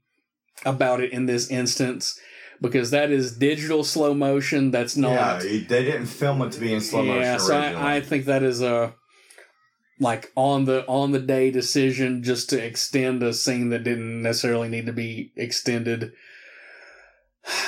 So, in terms of like well-loved people in the Halloween franchise, to me, there's only three. There's Loomis, played by Donald Pleasance. Absolutely. There's Jamie Lee Curtis from, multiple iterations of the film. And there's Daniel Harris, who kept the series afloat in a time when, it was probably a little past its prime. It came back to prominence, but it got immediately brought sank. back with her. Like, it was 3 and then nothing for years, and then the return of Michael Myers. But even then, slasher films were on the decline. So they weren't able to properly capitalize off the success of horror films that were going on at the time, because they kind of shot themselves in the foot with Halloween 3, even though it's a masterpiece. It's one of the greatest movies ever made. All hail Tom Atkins. Agreed. He's you know what? And I don't want to put any bad juju out in the universe, but when he dies, Shut up. When he dies, it's going to happen. He's going to have to become our fourth shot. Oh yeah. No, we do Odin, Lemmy, Dio. When Tom Atkins passes into Valhalla, free of all sins, it will be Odin, Lemmy, Dio, Tom Atkins. And the only other addition we'll ever have is Ozzy Osbourne, but he's such a mutant freak that who knows? I don't know that Ozzy He will might ever die. outlive us. I'd say it's There's a good chance. He has caveman DNA. Oh man, so we have Bree Grant here playing the role of Maya. I kind of talked about her a little earlier. More contemporarily, she's in a movie called Beyond the Gates that I really, really like, which is like the horror movie version of Jumanji. But her most recent horror role of note, she's in The Stylist. Oh, yeah, that's right. Directed by Jill Six, who's on the board of the Knoxville Horror Film Festival. Director, The Stylist, and she's working on a movie right now. I've been trying to work it out to get her on the podcast, so hopefully she'll get announced for FrankenCon in 2024, or maybe I can catch her sometime this month, because I think she's coming in to do some stuff. But I absolutely love The Stylist, and Bree Grant is great in it. She's kind of playing an atypical character, because usually she's kind of playing these like punk rock kind of, sexy. Stop. Biggest flaw of the movie, Sherry Zombie. Now go have some fun. Biggest flaw of the movie. I hate it. Don't make Michael enjoy what he's doing. Let him be a killer. Let him have his own thing, but don't be like, here's some fun. Go do whatever. That's the only thing I'll really shit on this movie for. I don't like the mother aspect in this movie. The mother, because the mother, it's his stylized version of what his mother was, because the mother in Rob Zombie's original is actually like super sympathetic. Like she blows her brains out. Yeah, she blows her brains out. Because can you blame her?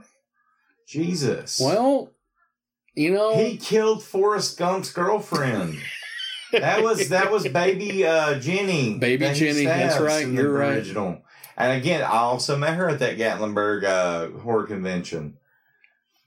I'm like, oh, see your titties, Jenny.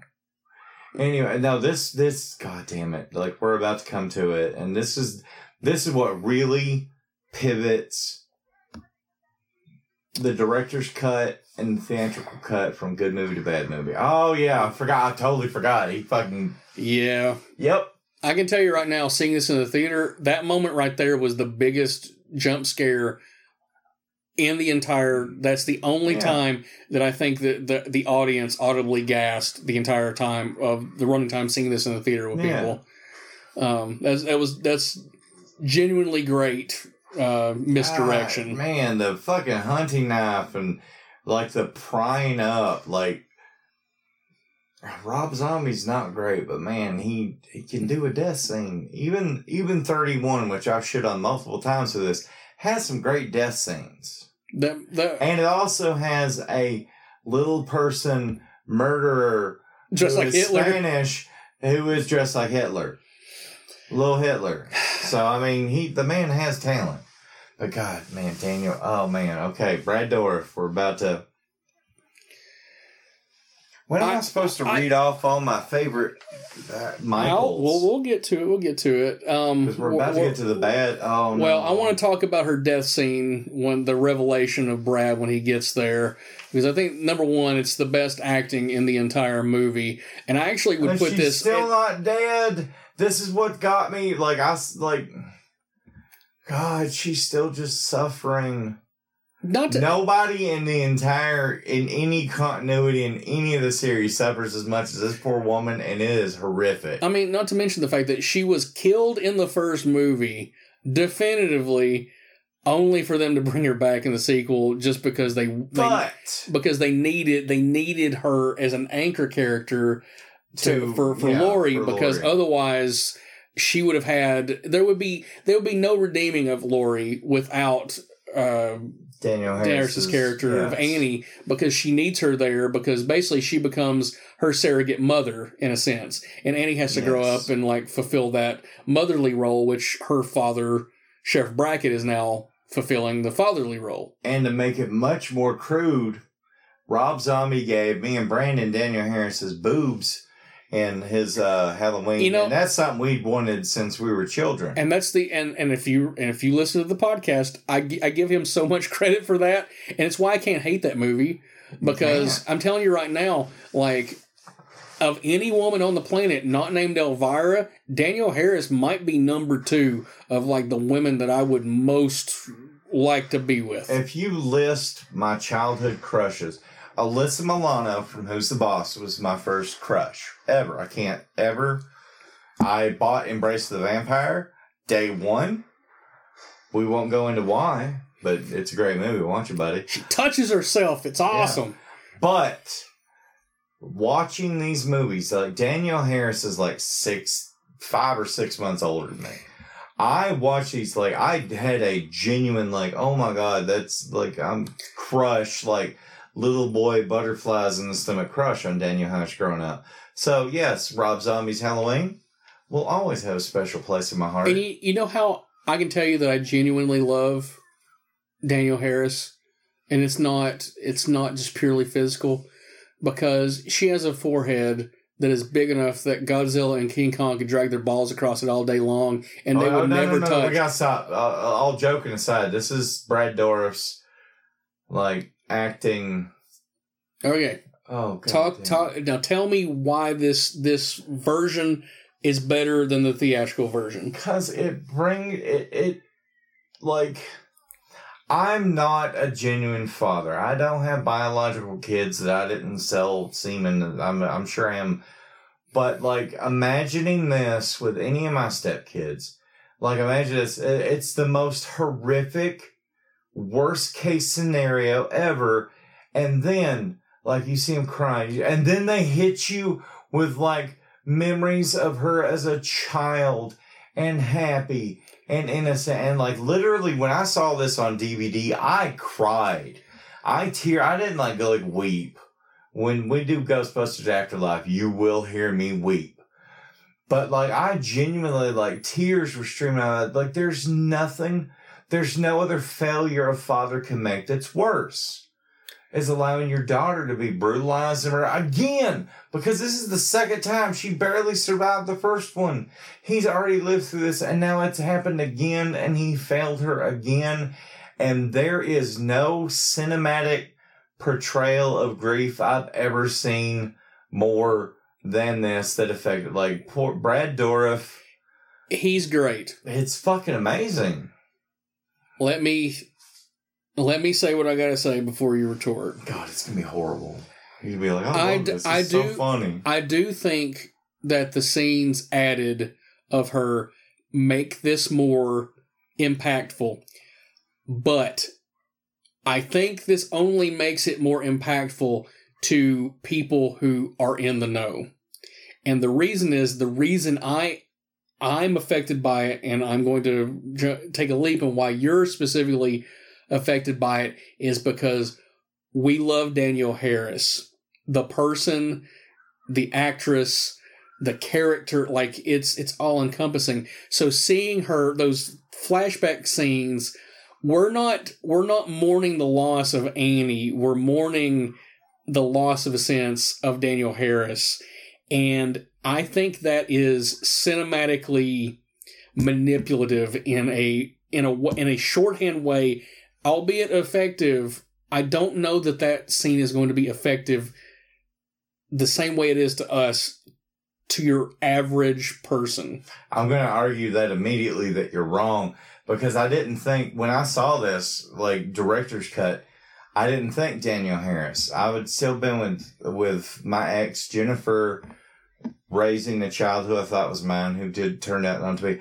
I felt that failure as a father, as a parent, as a caregiver. So yes, you have no kids, you have no attachments. I love it. Brandon's house, I'm just so jealous. If I ever find out he dies unexpectedly, I'm robbing the shit out of it. He's on record saying I can. His family can't stop me. But like, you can fist fight them. I will. If you don't punch my mother after I die, what have I even died for? And I love my mother. Don't punch my mother. I'm making punch jokes your here. mother. Your stepdad though. He's gonna get one in the jaw. By the way, how's he doing? Oh, he's doing great. But Good. But by the way, another reason that this is completely in her head, he's flipping over a fucking car. It's a Volvo though. I mean, they're tiny. And he's 6'7". So anyway, I digress. I don't think it's because we're horror movie, like Brandon's coming at from that, because that's what Brandon is. I came at this originally off the rip as that's the failure as a father. Well, we'll leave this to you out there in the Rant Army. Decide in the comments and stuff. You know I'm right, people. And answer among yourselves. But St. Anthony is not only right, but his penis, his diamond-studded fuckhammer, is better than beautiful Brandon's beautiful penis. Because it's a diamond-studded fuckhammer.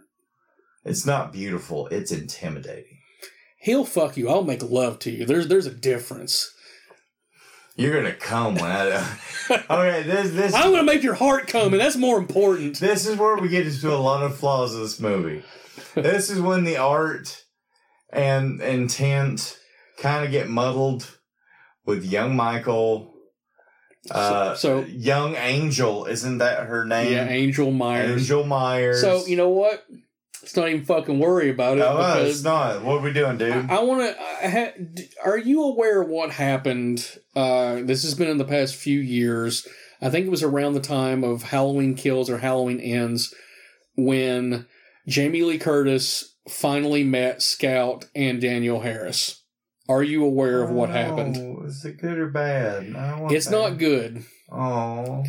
So, we love Jamie Lee Curtis. We love her. And to be fair, at different points of her career, she has been an A-list actor or actress, if you want to play the nomenclature. But when she met Daniel Harris and Scout Taylor Compton, she didn't know who they were.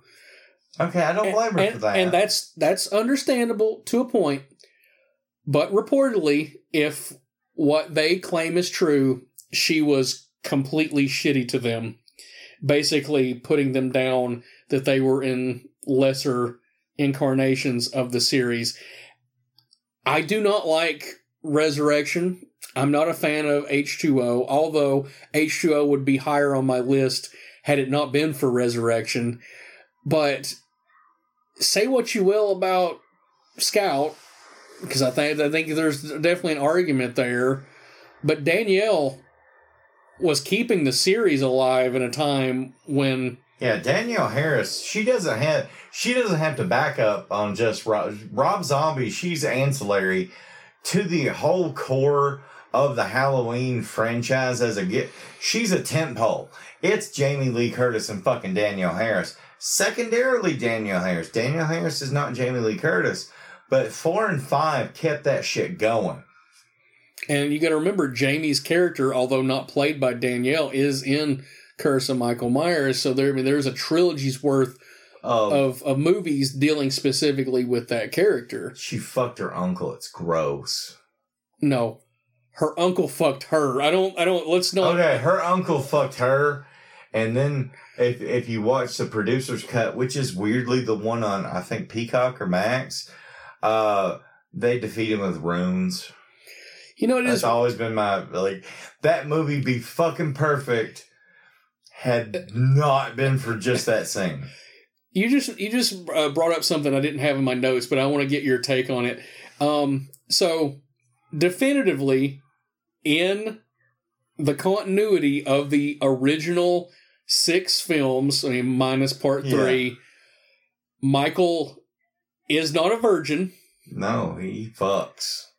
Is Michael a virgin in Rob Zombie's Halloween 1 and 2? You gotta remember, depending on what cut you watch, they tried to bring him a woman in part 1 and he had no interest in it.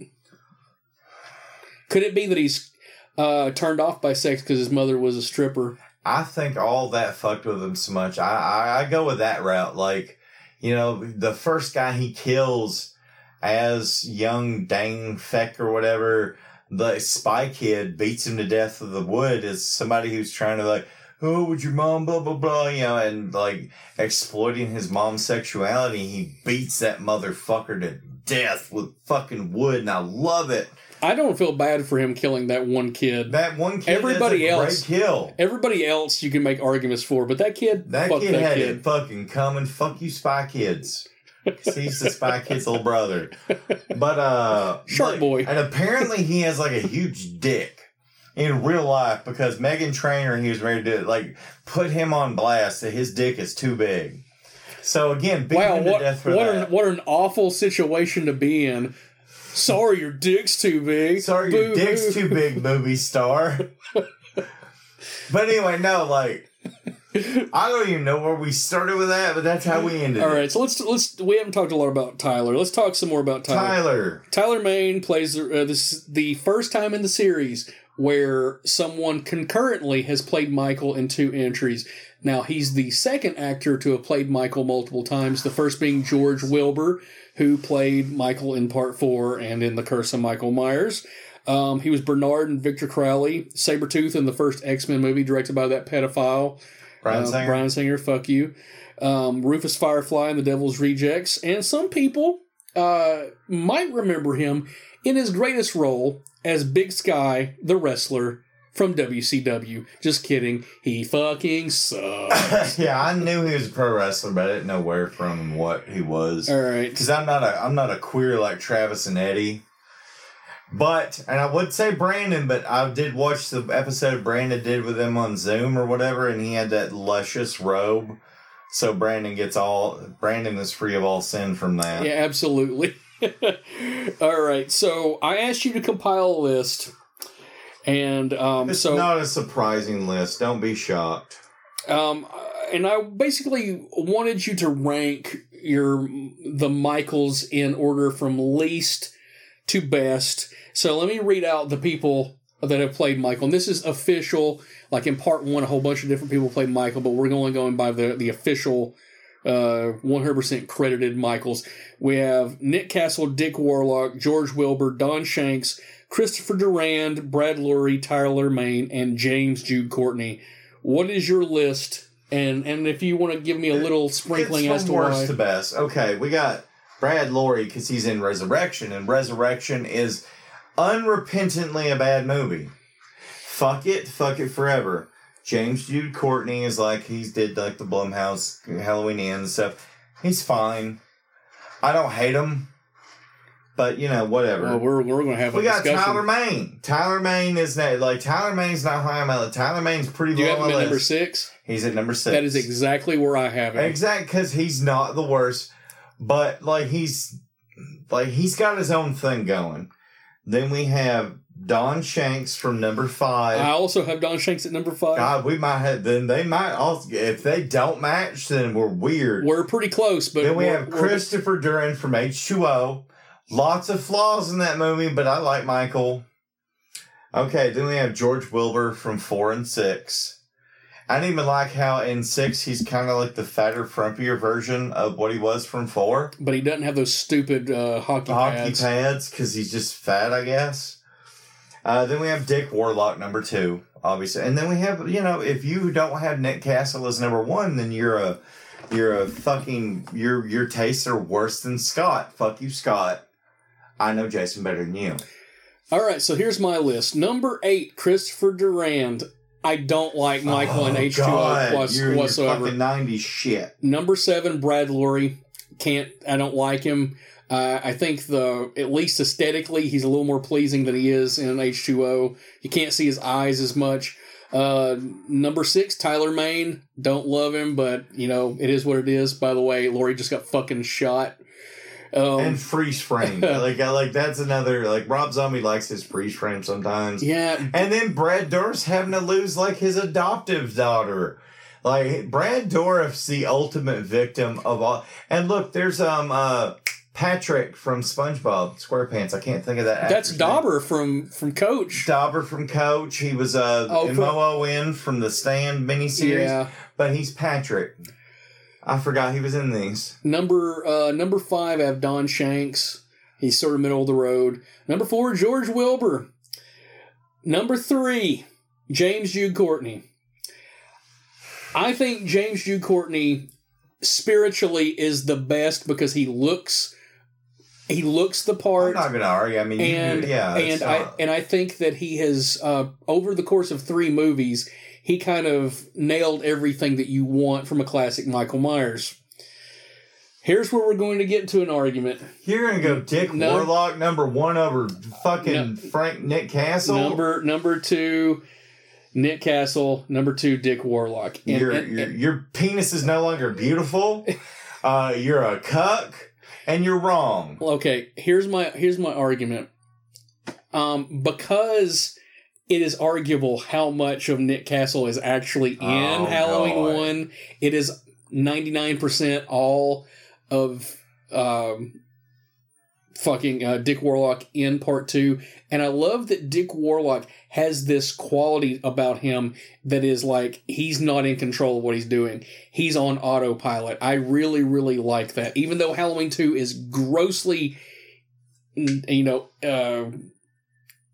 inferior. What's the word I'm looking for? Inferior to Halloween 1. But that's my argument. And you're fucking like, okay, this is on the level when you and Scott chose Touch of Evil on Painkiller, which literally any other choice. This is not an any other choice thing. It's Nick Castle has to be number 1. Did Dick Warlock direct any of the Beethoven movies? No. That's true. You've got me there. I apologize. The argument done. I'm taking another shot, so we have to wait to take off your garbage even longer. Well, what I would like you to do is, as we're coming to the end of this movie, I gave you a list of reviews. If you wouldn't mind reading them out, and we'll kind of discuss them as they go along. I'm not Human Centipede drunk right now, so I'll remember doing that. Yeah, I'm not hiccuping, so... Yeah, Brandon only had his 3 shots, and then he stopped because he's a gay. No, I'm just playing. There's nothing wrong with being a gay. He's a cucktard.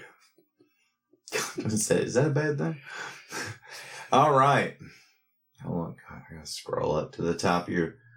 At one point in the film, a character accused of profiteering off the miseries of others, and that is exactly what Zombie will do if you see this movie. Perry Nemiroff. I mean, I kind of get it. Yeah, but I don't know if that's necessarily a bad thing. This is the most applicable. Interesting? Yes. Enjoyable? That is more open to debate, like Grant Wilson. I absolutely agree. I kind of get that. Like, I enjoy the director's cut. And even then, this is way low on my ranks of, like, all the great Halloween movies. This is not up there. But Rob Zombie makes incoherent films about people killing each other in brutal ways. Here's another one, Linda Cook. I mean, again, brutal kills.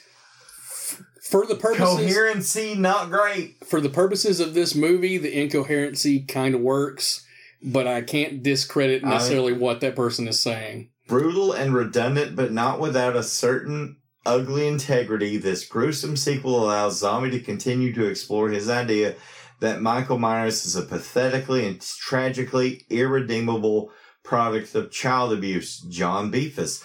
Again, like, these reviews are very astute. Like, again, this is, like, this barely outranks the, like, it's above Resurrection. And above Halloween Kills. Well, let me ask this question, and we'll kind of close it off here. Oh, there's some more. I know, but this is a good point to close it off because we're coming to our end, and ultimately get to this. I got one more I got to read. I gotta read one more. All right. Zombie isn't a storyteller, he's a wallower, and because his movies take place in a culture of violence and sadism, there's nothing for Michael to do except echo what's already there and slaughter weaker sadists. David Edelstein. That is honestly kind of my goal. And Rob Zombie's movies, period. Okay, I have two questions for you. Okay. And we'll close up shop. Number one, and you've already answered this, but for the sake of just being on the record about it, is this the worst Halloween movie? No, Resurrection's the worst. Okay, I give you shit. I probably kill. No, I can't.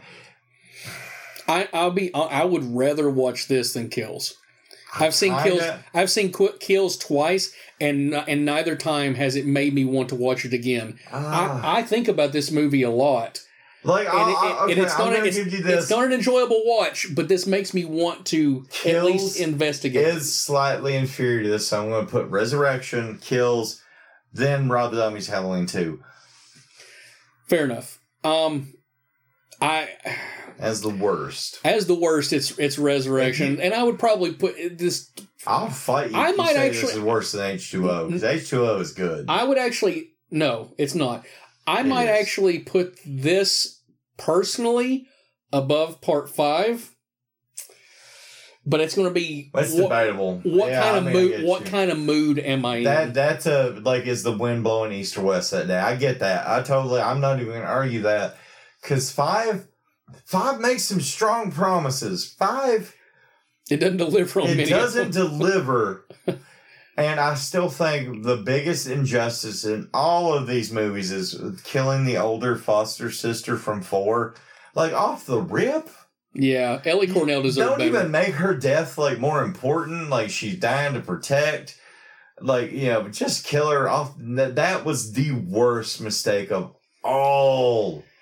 And my bigger question, just because this has been on my mind, because I've in doing research for this, and admittedly I didn't go super, super deep, but when you're going through people's comments about this, they talk about this movie like it was the Holocaust, but yeah, obviously this is not the worst movie ever made. No, it's not even the worst Rob Zombie movie. I agreed, but I'm just curious, what do you think across the board, any genre, what is the worst movie ever made? It's going to be weird because you're not going to like the answer because you're not going to know it because it was just so boring. The worst movie I've ever seen is a movie called Boiling Point with Dennis Hopper and Wesley Snipes, and it is the most boring fucking waste of a movie ever. But I mean that's neither here. If you want an exciting answer, I don't know. Passion of the Christ. Passion of the Christ is a great grindhouse movie. I mean, it's a sexy BDSM gay movie. No. I have the answer. And I haven't even seen it, but I don't have to. It's the sound of. It's the one about the child trafficker rescuers that's complete bullshit. That has Jim Caviezel playing some I saved child traffickers, and it's one of those alt-right movies that only people on Parler and Truth Social went to see because they think it's a true story, but most money donated to that charity does not go to saving child trafficking victims. So that's the worst movie ever made. It's an interesting question because you could look at it this way and say, the obvious things like Plan 9 from Outer Space, which is absolutely incorrect. Those movies kind of dip back in on themselves and become good because of just how bad they are. Boiling Point has no redeemable value, and it has such a stacked case.